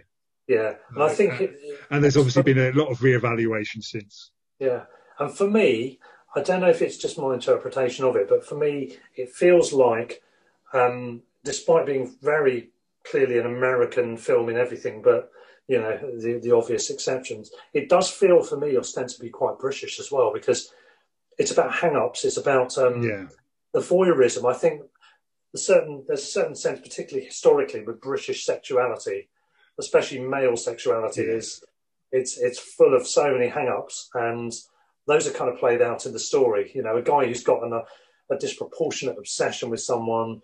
It's about the spying on them, the voyeurism, which in various forms people might have either fantasized about. Well, what would it be like if you followed someone around? Or this, that, or the other. It gives, as Hitchcock often does, it gives a platform for you to follow a character that will do that thing that you've thought of, fantasized about, maybe. And it's very American, but it's also very British, which is why it's a happy combination. And it's one of many of his films that has had the Mickey take jokes done about, I mean, from The Simpsons to Mel Brooks' film High Anxiety. There are bits of it that are just that people have taken the piss out of quite a lot, let's be honest. But, it has to be quite iconic in order for people to be able to take the piss out of it. In a way, I think whether you call it backhanded or otherwise, it's a compliment, isn't it? A huge compliment, one way or the other. And it's been referenced in, as you said, in film comedy, in so many different forms that it really does stand out. Well, I'm going to have to go to the lead, Phil. These beers, we're getting through them. We're going to pause. We've got your number 4 to come, haven't we, next? 3 to come. Number 3, sorry. Your number 3 to come next. So just to quickly update before we break, I've gone for Rebecca at 5, you've gone for Marnie. We've both gone at number 4, Rear Window. At number 3, I've gone Vertigo. And your number 3 is coming up after this short break. Classic teaser trailer territory. Love it. Right, I'm going to go and get a beer then.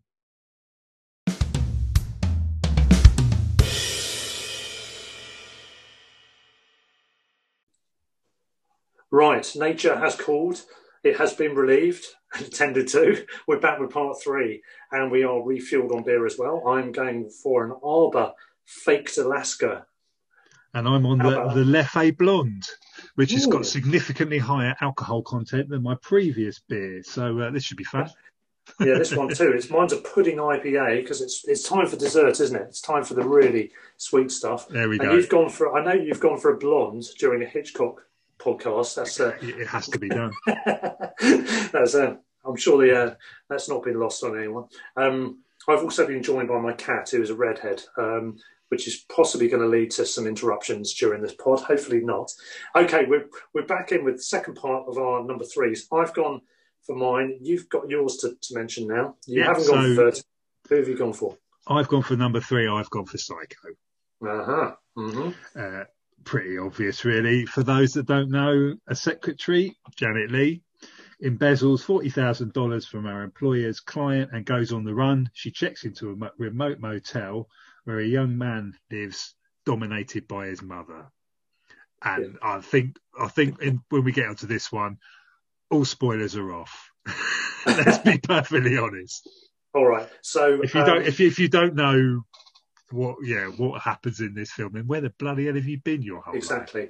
Right. Listen, if you genuinely haven't seen this film, at this point, pause the podcast, go and watch the film, and then come back to this as and whenever you need to beyond then, because we're going to plot spoil our way through this now. Yeah. I think we have to with this, to be fair. There's so much going on in this film, isn't it? It's so just to sort of set the scene, Hitchcock wanted to make this film. I think the studio were very much of that. You're not making that. You've been making us hit after hit after hit. That's a strange film. So he essentially he'd been making all his films in colour for a few years leading up to this. I mean, this came out in '60. Yeah. I'm not sure when his previous black and white film was, but it was probably in the '40s. I would have thought. Yeah, did he make any colour films in the '50s? Yeah. Yeah. He got the crew from his TV series. He got a fairly cheapish cast by his standards. And made a film that people have been talking about ever since and will talk about for forever because it's mad. Yeah. For me, this unsurprisingly, I can now reveal this is in my top two. I'll say where later on. I mean, superb choice, certainly to be in the top three.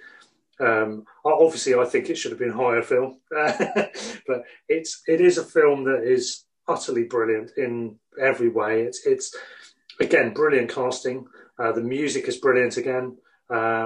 It's audacious. The music is incredible. I mean, yeah, right from the off. The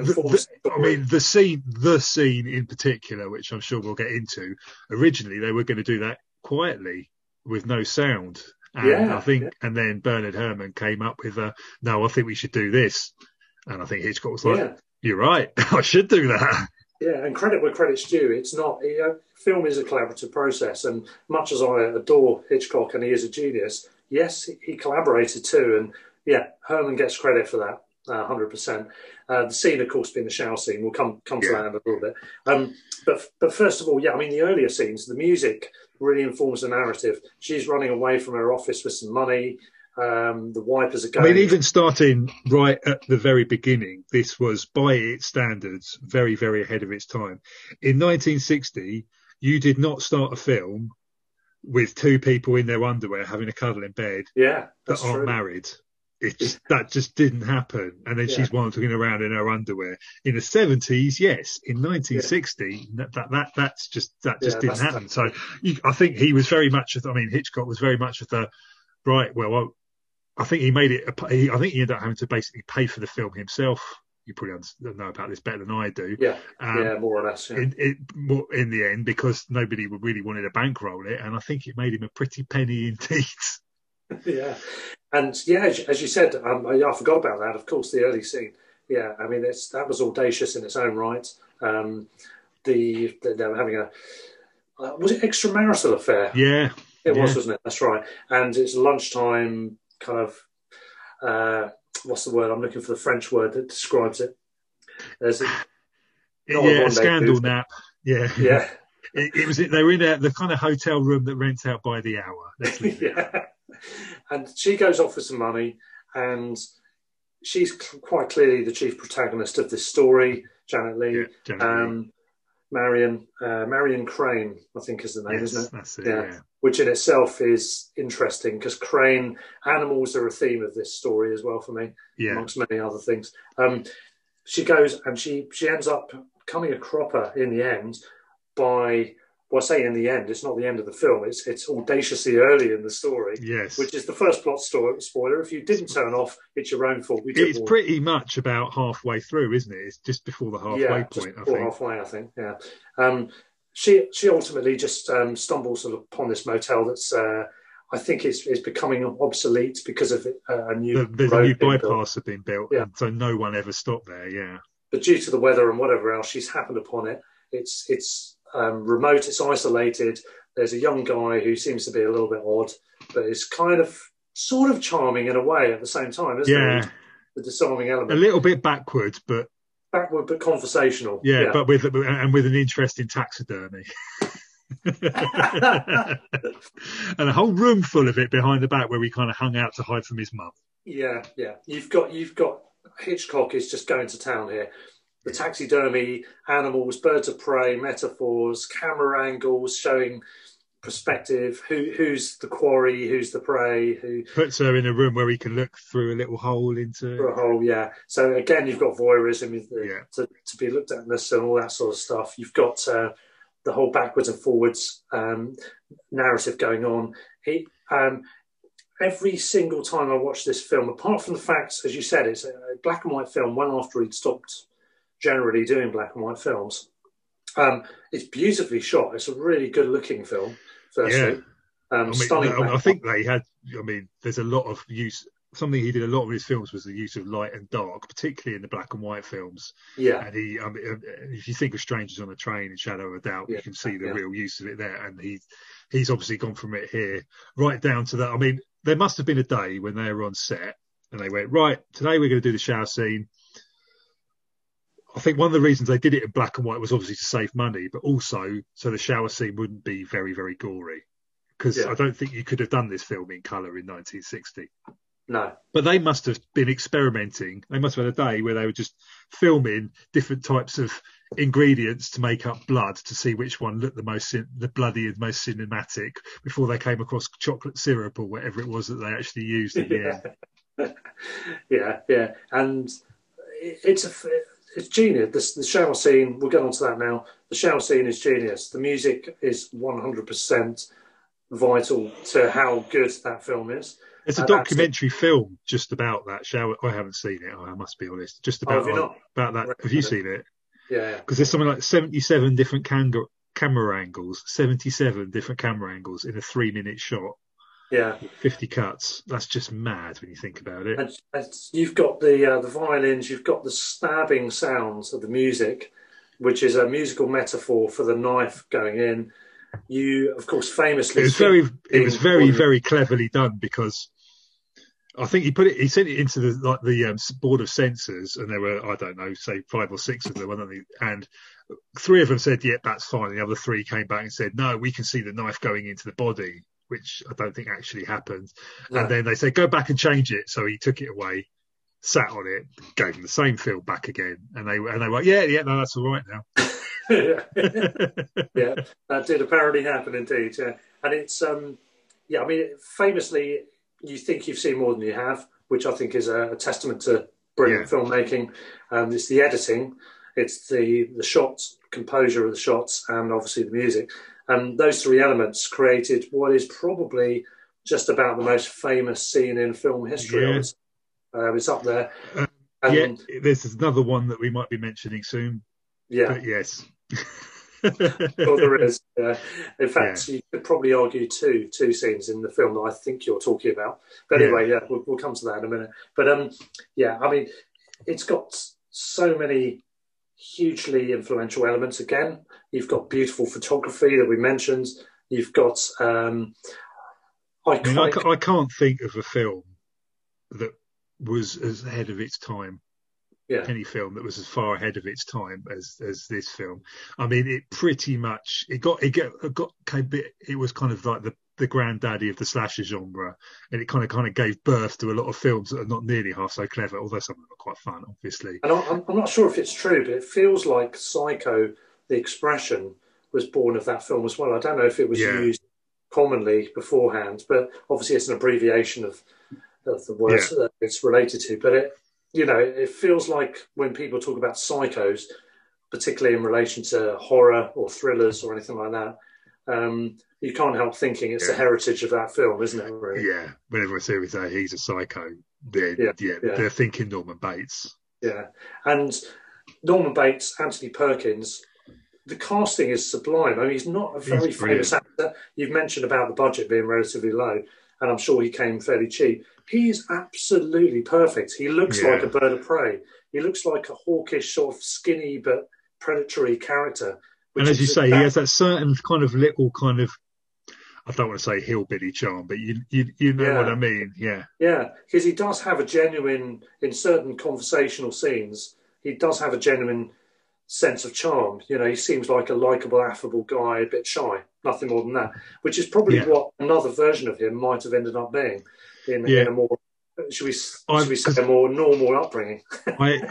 You've obviously read a lot of the. Have you read the book of this? You've read a book of a few others. Have you read the Robert Bloch book? I haven't read the book of this. No. So apparently, in the book, he's much older and an alcoholic. And really? I think that, yeah. I think it works. Yeah, it works perfectly well. How he is. I mean, obviously, famously, Hitch bought up every single copy of the book that was in existence so that no one could read it ahead of the film coming out and spoil the surprise.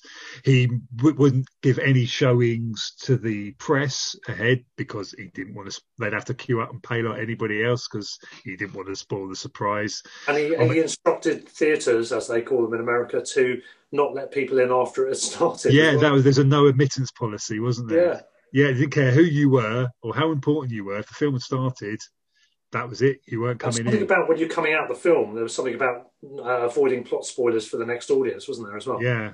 And it's one of the few films with a kind of really, really.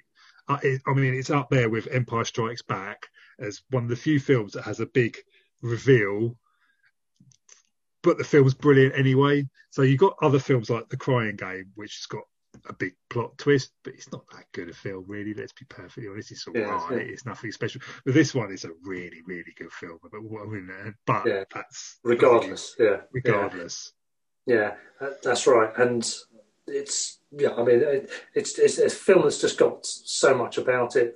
So it's beautifully shot. The other famous scenes have got. I mean, there's three scenes in it which really have my skin crawling. At the time I first saw them. Yeah. I didn't see it on the big screen the first time round, but I have seen it a couple of times since on the big screen. Can't get enough of it. And it still gets you going, even though you know what's coming. And that's also a testament to the craft of the filmmaking side of the film. You know, not just the narrative side. The fact it draws you in, and I think any good film, and we'll talk about horror, I'm sure, variously in the future, but any film where you know what's coming or what's likely to come, and you're still scared, thrilled, exhilarated. I think one of the things that Hitchcock was very, very good at was his baddies were really nice people on the surface. At least you could kind of identify with them, and they were really chatty and really friendly. They were obviously, you know, and I'll come back to Strangers on a Train and Bruno Anthony, which fantastic film, watch it obviously, but these characters, they weren't, you know, Darth Vader. I mean, they all seem perfectly normal, perfectly nice, perfectly chatty, perfectly friendly, which is the real world, isn't it? People are multi-layered. They're not just black and white villains. It's not just cowboys wearing black hats because they're the villains. You know, there's more nuances to it. And as you said, for the time as well, when a lot of people were making films exactly like that, as binary as that, Hitchcock was making films which had... It's not a John Ford film by any stretch of the imagination. Yeah, and it's a superb choice, Phil. I think I'm pretty glad it's made your top three. I'm disappointed it didn't get higher. So have you ever watched any of the sequels or the spin-offs or the TV shows or anything? Because Hitchcock wouldn't allow any of them to happen, wouldn't he? So literally, as soon as Hitchcock dropped dead, Psycho 2 went into production. I think Psycho 3, Anthony Perkins actually, you know, he directed himself, I think. I've seen the reviews and I have no desire to really kind of go. No, we've touched on it before, but for me, if a film is perfect, and this film, my words, this is perfect. This film, there isn't a single frame out of place here. There isn't a single hair out of place, actor-wise, metaphorically speaking. We mentioned about this shot-for-shot remake. It's utterly pointless. Yeah, it's so perfect that you can't even make a meritable reworking of the theme to any worthwhile degree. And I think it's for that reason I've never seen any of the... No, I mean, I've heard that Bates Motel TV series is quite good, but I haven't watched it. Maybe I will get round to it at some point. Yeah. But actually, I'd say I've not seen... lockdown, what else is there to do? I'd say I've not seen any of the Psycho stuff. Unfortunately, the one thing Psycho-related I've seen apart from Psycho is the remake, because I was doing some reviews for a local paper in Hampshire when I was doing the film course. and I had to watch it for that reason. And it was, Okay. I was fairly moderate with my damning condemnation of it, I think, as I remember. One other thing to mention on it before we move on to the next one, the trailer. Have you seen the trailer from any of the special features, DVDs and all that? Is it the one with Hitchcock talking about it? He basically did the trailers for most of his films where he just walk around going, what could happen here? Yeah, he walks around the set starting to talk about something and then stopping himself going, no, maybe I shouldn't mention that. So he's feeding into this whole narrative of the mystery around the story, which is, he's a showman, isn't he? He is the circus guy. One thing we actually haven't mentioned yet is obviously the famous cameos where he would turn up in every single one of his films. But after a few films, it got so famous that people would be concentrating on watching the film to see where he was at the expense of actually following the plot. So after a certain point, he's literally in the first 5 minutes of all of them, isn't he? Yeah, that's right. Just to get it out of the way so people could then concentrate properly on the film. Is that good self-awareness, knowing that there was a danger that his... I think so. Yeah, I think so too. So how he managed to get some of it, I mean, I watched Lifeboat last week, and how he even managed to get his little picture of him in the newspaper. That's my favourite. I mean, maybe this could be a top 5 Hitchcock cameos, could be a future episode. But that was my favourite cameo, I think, because it's so funny. It's a weight loss plan or something like that, isn't it? Obviously, he did struggle a little bit with his weight. I looked into something about what he used to have for dinner every night, and it was ridiculous. He used to have like a kind of a full roast with a bottle of wine and bread and all the trimmings and a load of brandies, and then he would go on a diet where he basically have black coffee for breakfast, black coffee for lunch, and then a dirty great steak for dinner, and he'd lose a little bit. Then he'd seesaw back and forth between. The only word I've got in my head, I don't know if he suffered from it or not, but the only word that's come to mind is the word gout at this stage. he looked like he was ripe for it. I mean, actually, just quickly digressing on the matter of food played its role in his films as well. I really like Frenzy. Do you remember the cop in Frenzy? I haven't seen that in a long time. That's one of his. Was that his last film? Second to last film, I think, wasn't it? And there's a running joke in that where his wife keeps making all these crazy dinners that he doesn't like, and he just wants some good, honest, hearty meals, and he's getting all this experimental cuisine.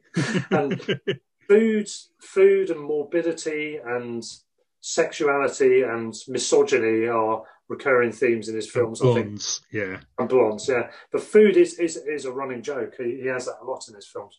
No coincidence, I think. I mean, I don't think we haven't really spoken about it yet, but the way that he treated his leading ladies when making Psycho led to believe that he had a few different bodies made up of Mother. And he was trying to work out which one was the most scary, so he'd leave them in Janet Leigh's trailer just to find when she came back from shooting, see which one scared her the most before choosing which one to use. Yeah. What a bastard! I mean, come on. It really is. He'd already left her unable to ever take a shower again by all accounts. She refused to ever have one again after that. So is that right? Really? Oh, I didn't know that. Yeah, that's a bit of information I've missed. Blimey. Yeah, I mean, things can scar you from an early age. Getting locked up in a prison cell by your dad, for example.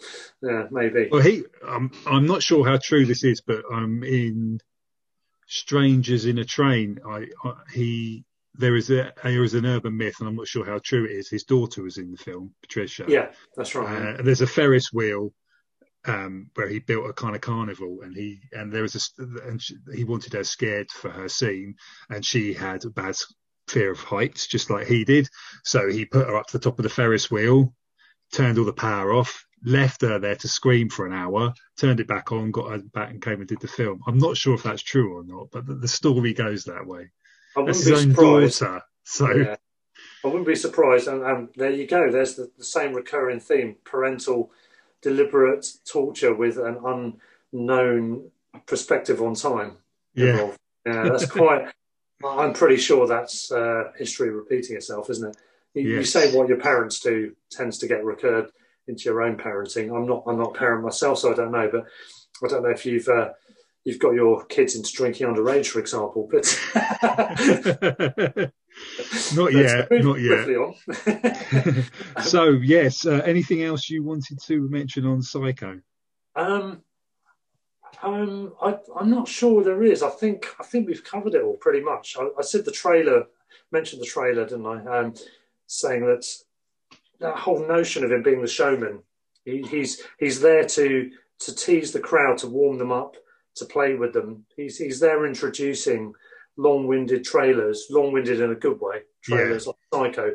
He's there doing Alfred Hitchcock Presents. He's presenting that program. He's appearing in the first 5 minutes in cameos on films. He's a showman, isn't he? And his films, as you said, they are brilliant. They are tactically, I think you can call it, technically, definitely, and entertainment-wise, they are brilliant. And I think when we get into one of your top two, we're talking about the absolute epitome of what you would call a blockbuster, which is also... It's hugely enjoyable film. It's the most enjoyable of his films, but it's also amongst his best. It's a perfect film. I'm presuming, yeah. We'll come to that in a moment. Don't say it. Yeah, but I thought you were like seamlessly transitioning into your number two. Then I am actually seamlessly, or am I? I might be. It's a teaser. No, I mean, again, I could have had this in any order. Yes, I am going to put it at number two. North by Northwest. What a film. This is the one you're talking about, the iconic scenes, isn't it? Yes. Yeah. It's got... That was... everything. Sorry, we'll get onto it. We'll get onto it later, yeah. Was it your number two, did you say? No. I didn't think so. You've gone for it number one, haven't you? So, ultimately, I am slightly... spoiler, it's my number one. I'm sort of slightly seeing it through kind of rose-tinted glasses in the fact this is the first Hitchcock film I ever saw was North by Northwest. Right. Wow. I'm not sure how old I was. I think I was probably 8 or 9 or something like that. And I just remember sitting down at Christmas or a bank holiday or whatever it is and sitting down and watching this film with my parents and thinking, with the exception of James Bond and Star Wars, I've never seen anything like that before. Yeah. What a first film. I think mine might have been Rear Window. I'm not really sure. Yeah. TV. But, I mean, there's no surprise that this goes in the top two. I'm not surprised it's your number one because, sorry, we plot spoiled this one. It's a film. It's a blockbuster. It was the film I successfully named in your top 10, put it that way. Yeah. So I already knew this was going to be number one. But it's got everything. Again, it's got brilliant soundtrack. It's got several superb and iconic set pieces. Yeah. Famous scenes. It's got Cary Grant. What more could you want? It's got Saul Bass on doing the graphics for the opening scenes.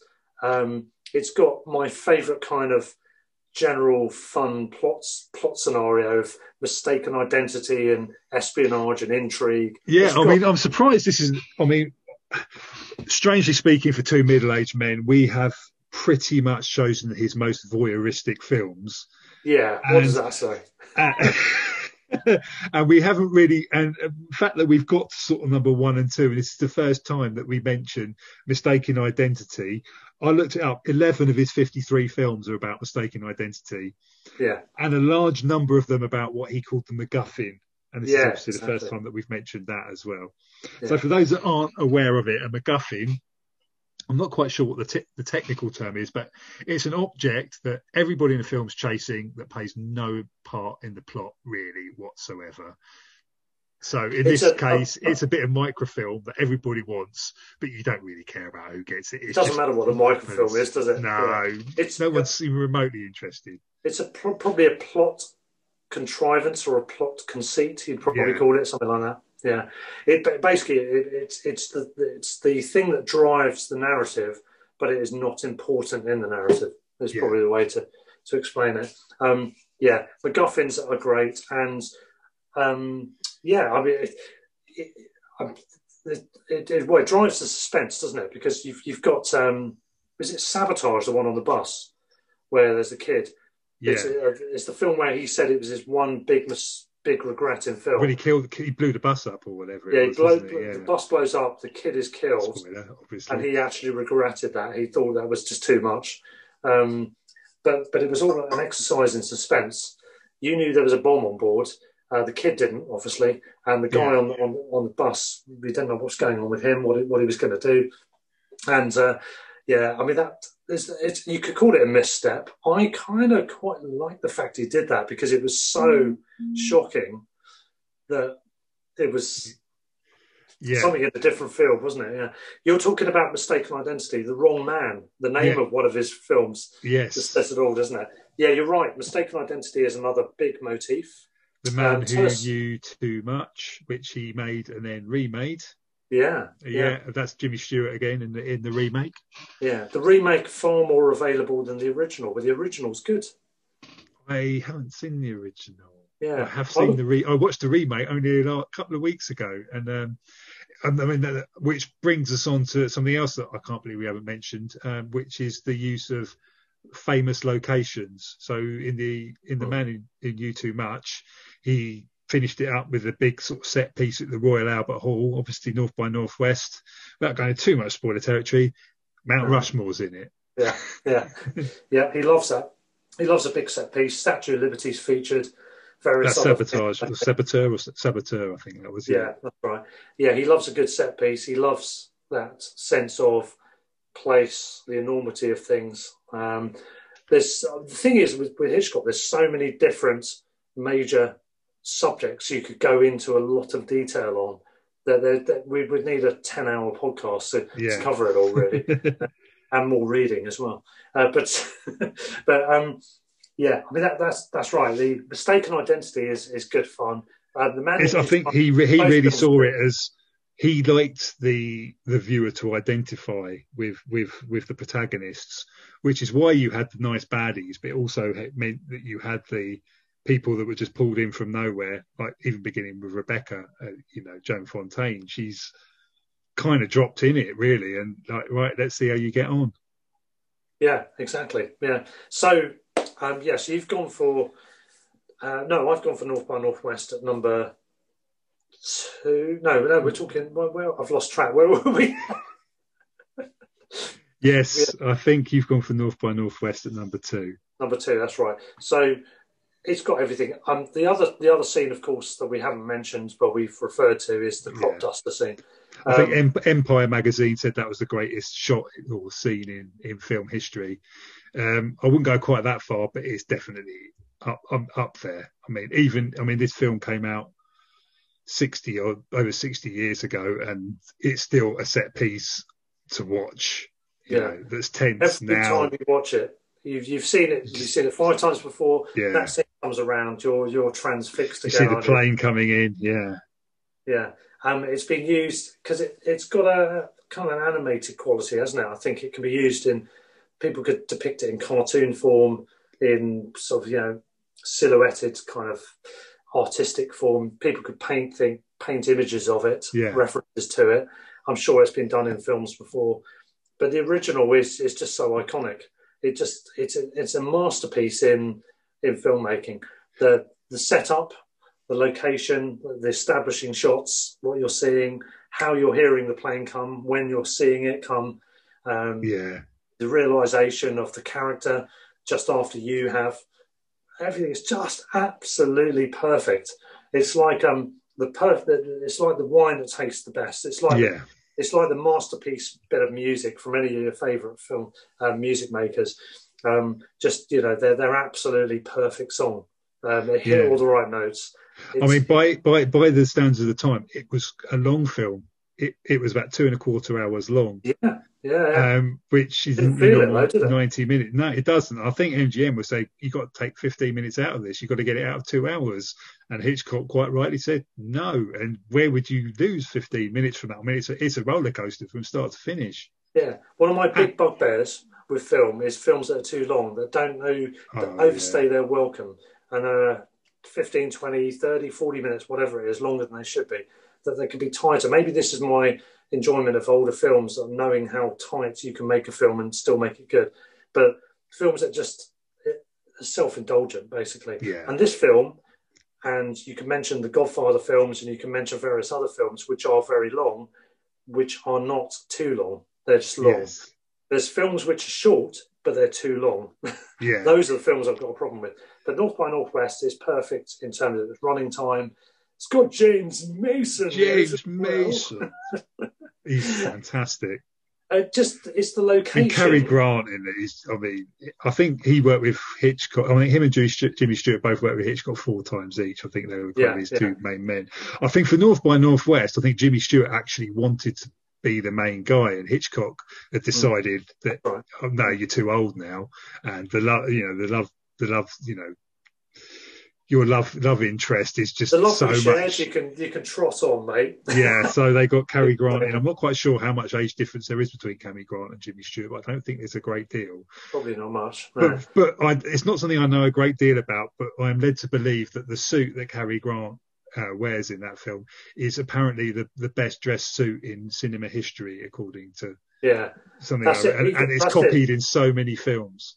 The things we haven't touched on, things like costumes and all those, the set designs, the production design, there's so many other elements we haven't even got into, which are extraordinary as well. And I don't know what more to say. I could fawn over this for hours, to be honest.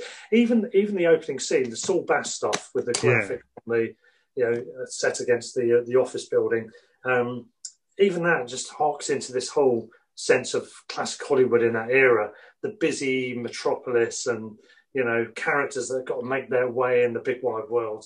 It has the elements of that, but then it just channels into a certain way. And I mean, I'm a massive fan of Tintin, even from the old days. It's almost got elements of Tintin about it, those rip-roaring yarn kind of... It's got that adventure, Yeah, it's Boy's Own stuff, pulled into it, yeah, with famous landmarks and travelling around, Yeah. And again, it's got a British guy at heart, hasn't it? Cary Grant, of course, being from Bristol originally. Archie Leach. You can really tell from his accent that he's from Bristol. No, I don't know what you mean. But on that note, two things. One, I'm going to ask you to now tell me what your number 2 is. I think that's where we're at, isn't it? Yeah, so yes, my number 2... Carry on talking while I do that. Yeah. My number 2 is Vertigo. Yeah. And my number 1 is obviously North by Northwest, which leaves me to, I think, work out that your number 1 is probably Psycho then. Well, how did you know? And I really honestly mean this. I could have put Psycho, Vertigo or North by Northwest number 1 because they are all just ridiculously good films. Yeah. So, I mean, any more to say on those? We've already covered them all. I think we've covered it. It's quite interesting. So, No Room for the Birds. Yeah, The Birds. So that's not a famous one. No, The Birds, I think... It's more of a kind of concept and a gimmick, whereas Rear Window was a concept and a gimmick, kind of concept that worked very, very well. And The Birds, parts of it worked very, very well. It hasn't really got much of a story and an ending. No, that's right. Yeah, it's not a brilliant film, but it's a very memorable film. In fact, it may even be the film I saw before Rear Window as the first one on TV. I'm not quite sure. But, I mean, for me, the order I arrived at with this was I put Vertigo at number 3 because it's got flaws. I thought maybe I'm going down the perfection line when it came to Hitchcock because he's got so many masterpieces. Yeah. There's different criteria by which you could decide on this top 3. Yeah. In the end, I thought, well, let's just go for the one that's perfect. So for me, Psycho is literal perfection. I don't think there's a single note in that film that's wrong. North by Northwest is, I would say, pretty much the same thing. Maybe just artistically, just slightly behind Psycho. And it doesn't have that kind of the darkness, that twist. Yeah, that's right. And yet it is brilliant, and it is probably, in my opinion, I don't know how well it did in the charts at the time, but it is for me what should be the greatest blockbuster of all time because it is perfection, but it's also probably the most enjoyable film I think I've ever seen. Yeah, it's like watching Indiana Jones or whatever, And Vertigo, I put at 3 because I thought, well, all of those things you could describe apart from the perfection thing, because there's elements which are not great about it. The reason I said to my wife at one point, this might be my favourite film of all time, was for the fact that it was so good despite the flaws. That Yeah. it inspired me and excited me so much, despite 3 or 4 things in it which you could cringe Yes. at. Yeah.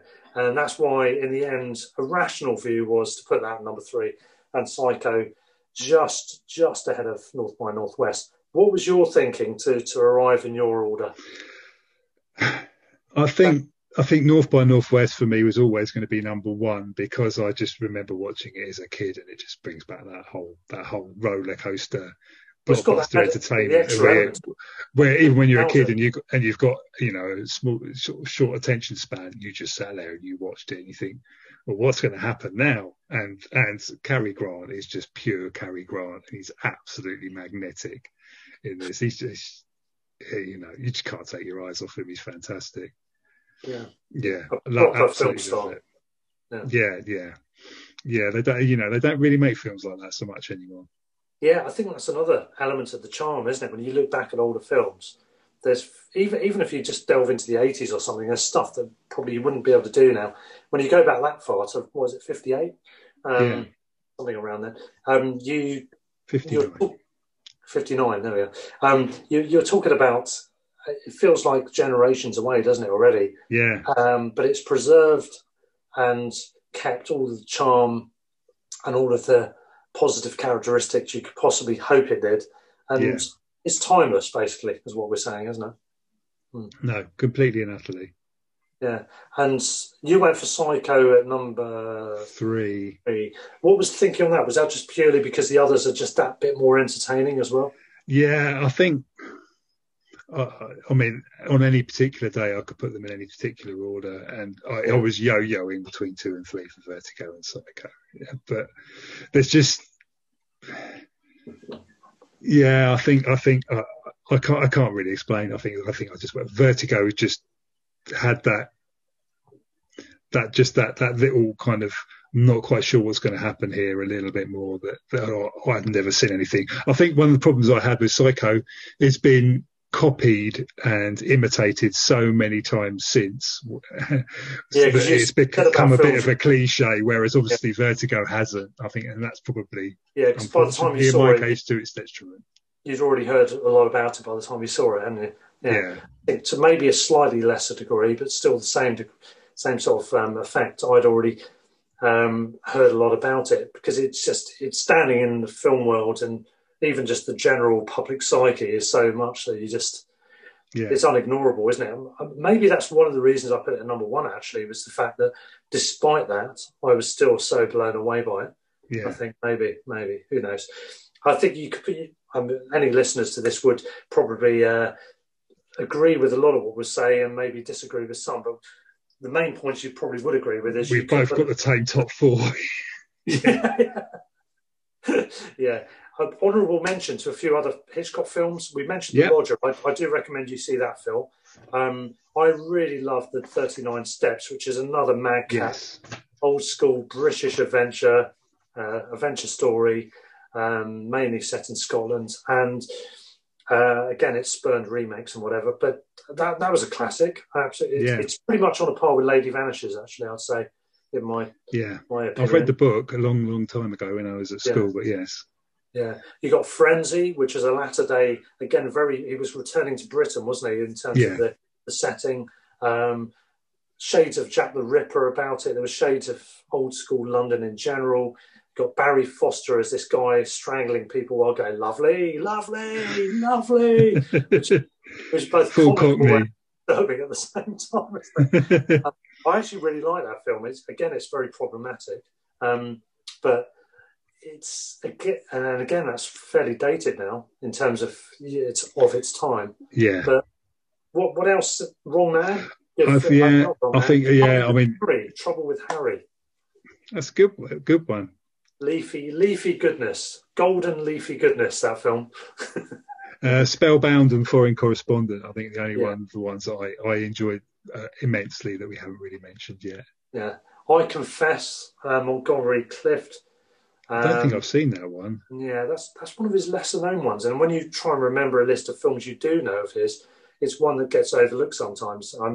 once or twice I've struggled when I've tried to reel off a list of his films. Yeah. Montgomery Clift is like a very troubled.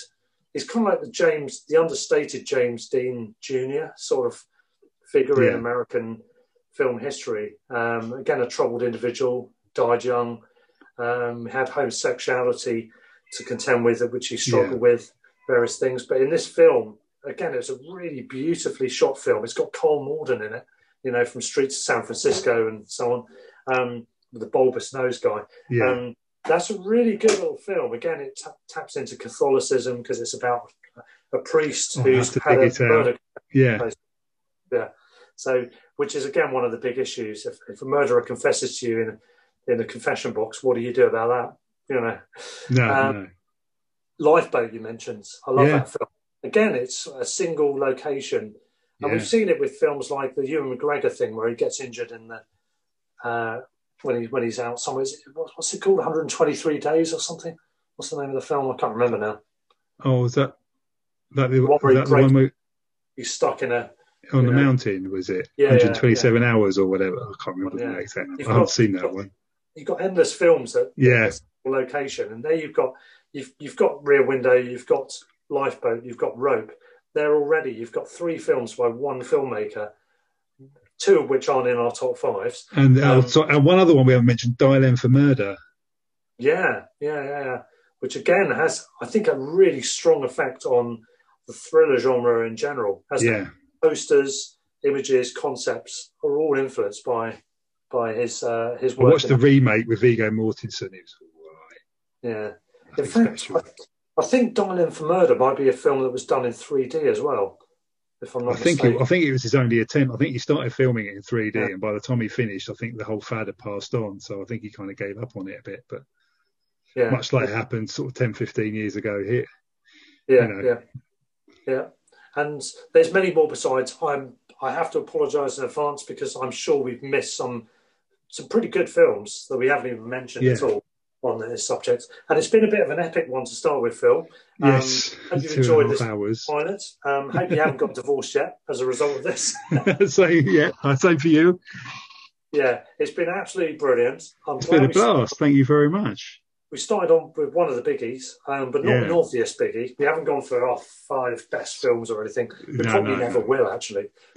It's a bit too subjective, and it's a bit. The canvas is too large, I think, for that. Exactly. Yeah. I mean, when people ask me my favourite films, I usually go into 3 figures if they don't stop me sooner. It's too broad a canvas, as you said, but we can subdivide it if we do other episodes. Yeah. We can talk about our 5 favourite whatever, scenes involving a character that looks slightly like Shirley MacLaine or whatever, whatever we want to do. Doesn't really matter. We'll come on to it in time. Yes, I'm sure. Definitely. It's been great catching up with you. It's been good to start. Thank you very much. With one of my, if not my favourite subjects, Alfred Hitchcock. I bloody love Hitch. Yes. I think we worked that one out, I think, with ourselves. And I think you certainly do as well, don't you? And the cat's hungry, so we're going to leave it there. Thank you for all those listening that made it through to the end. Yes, thank you very much for your perseverance. You can now get away. You now get a scouting badge for endurance, and and if we do any more of these, please check them out. I've been Russell Guyver, and I probably will be for some time to come. You have been Phil Newman, haven't you? I have indeed. You're going to be that for some time to come, probably. Thank you very much. On that note, we bid you farewell until the next time.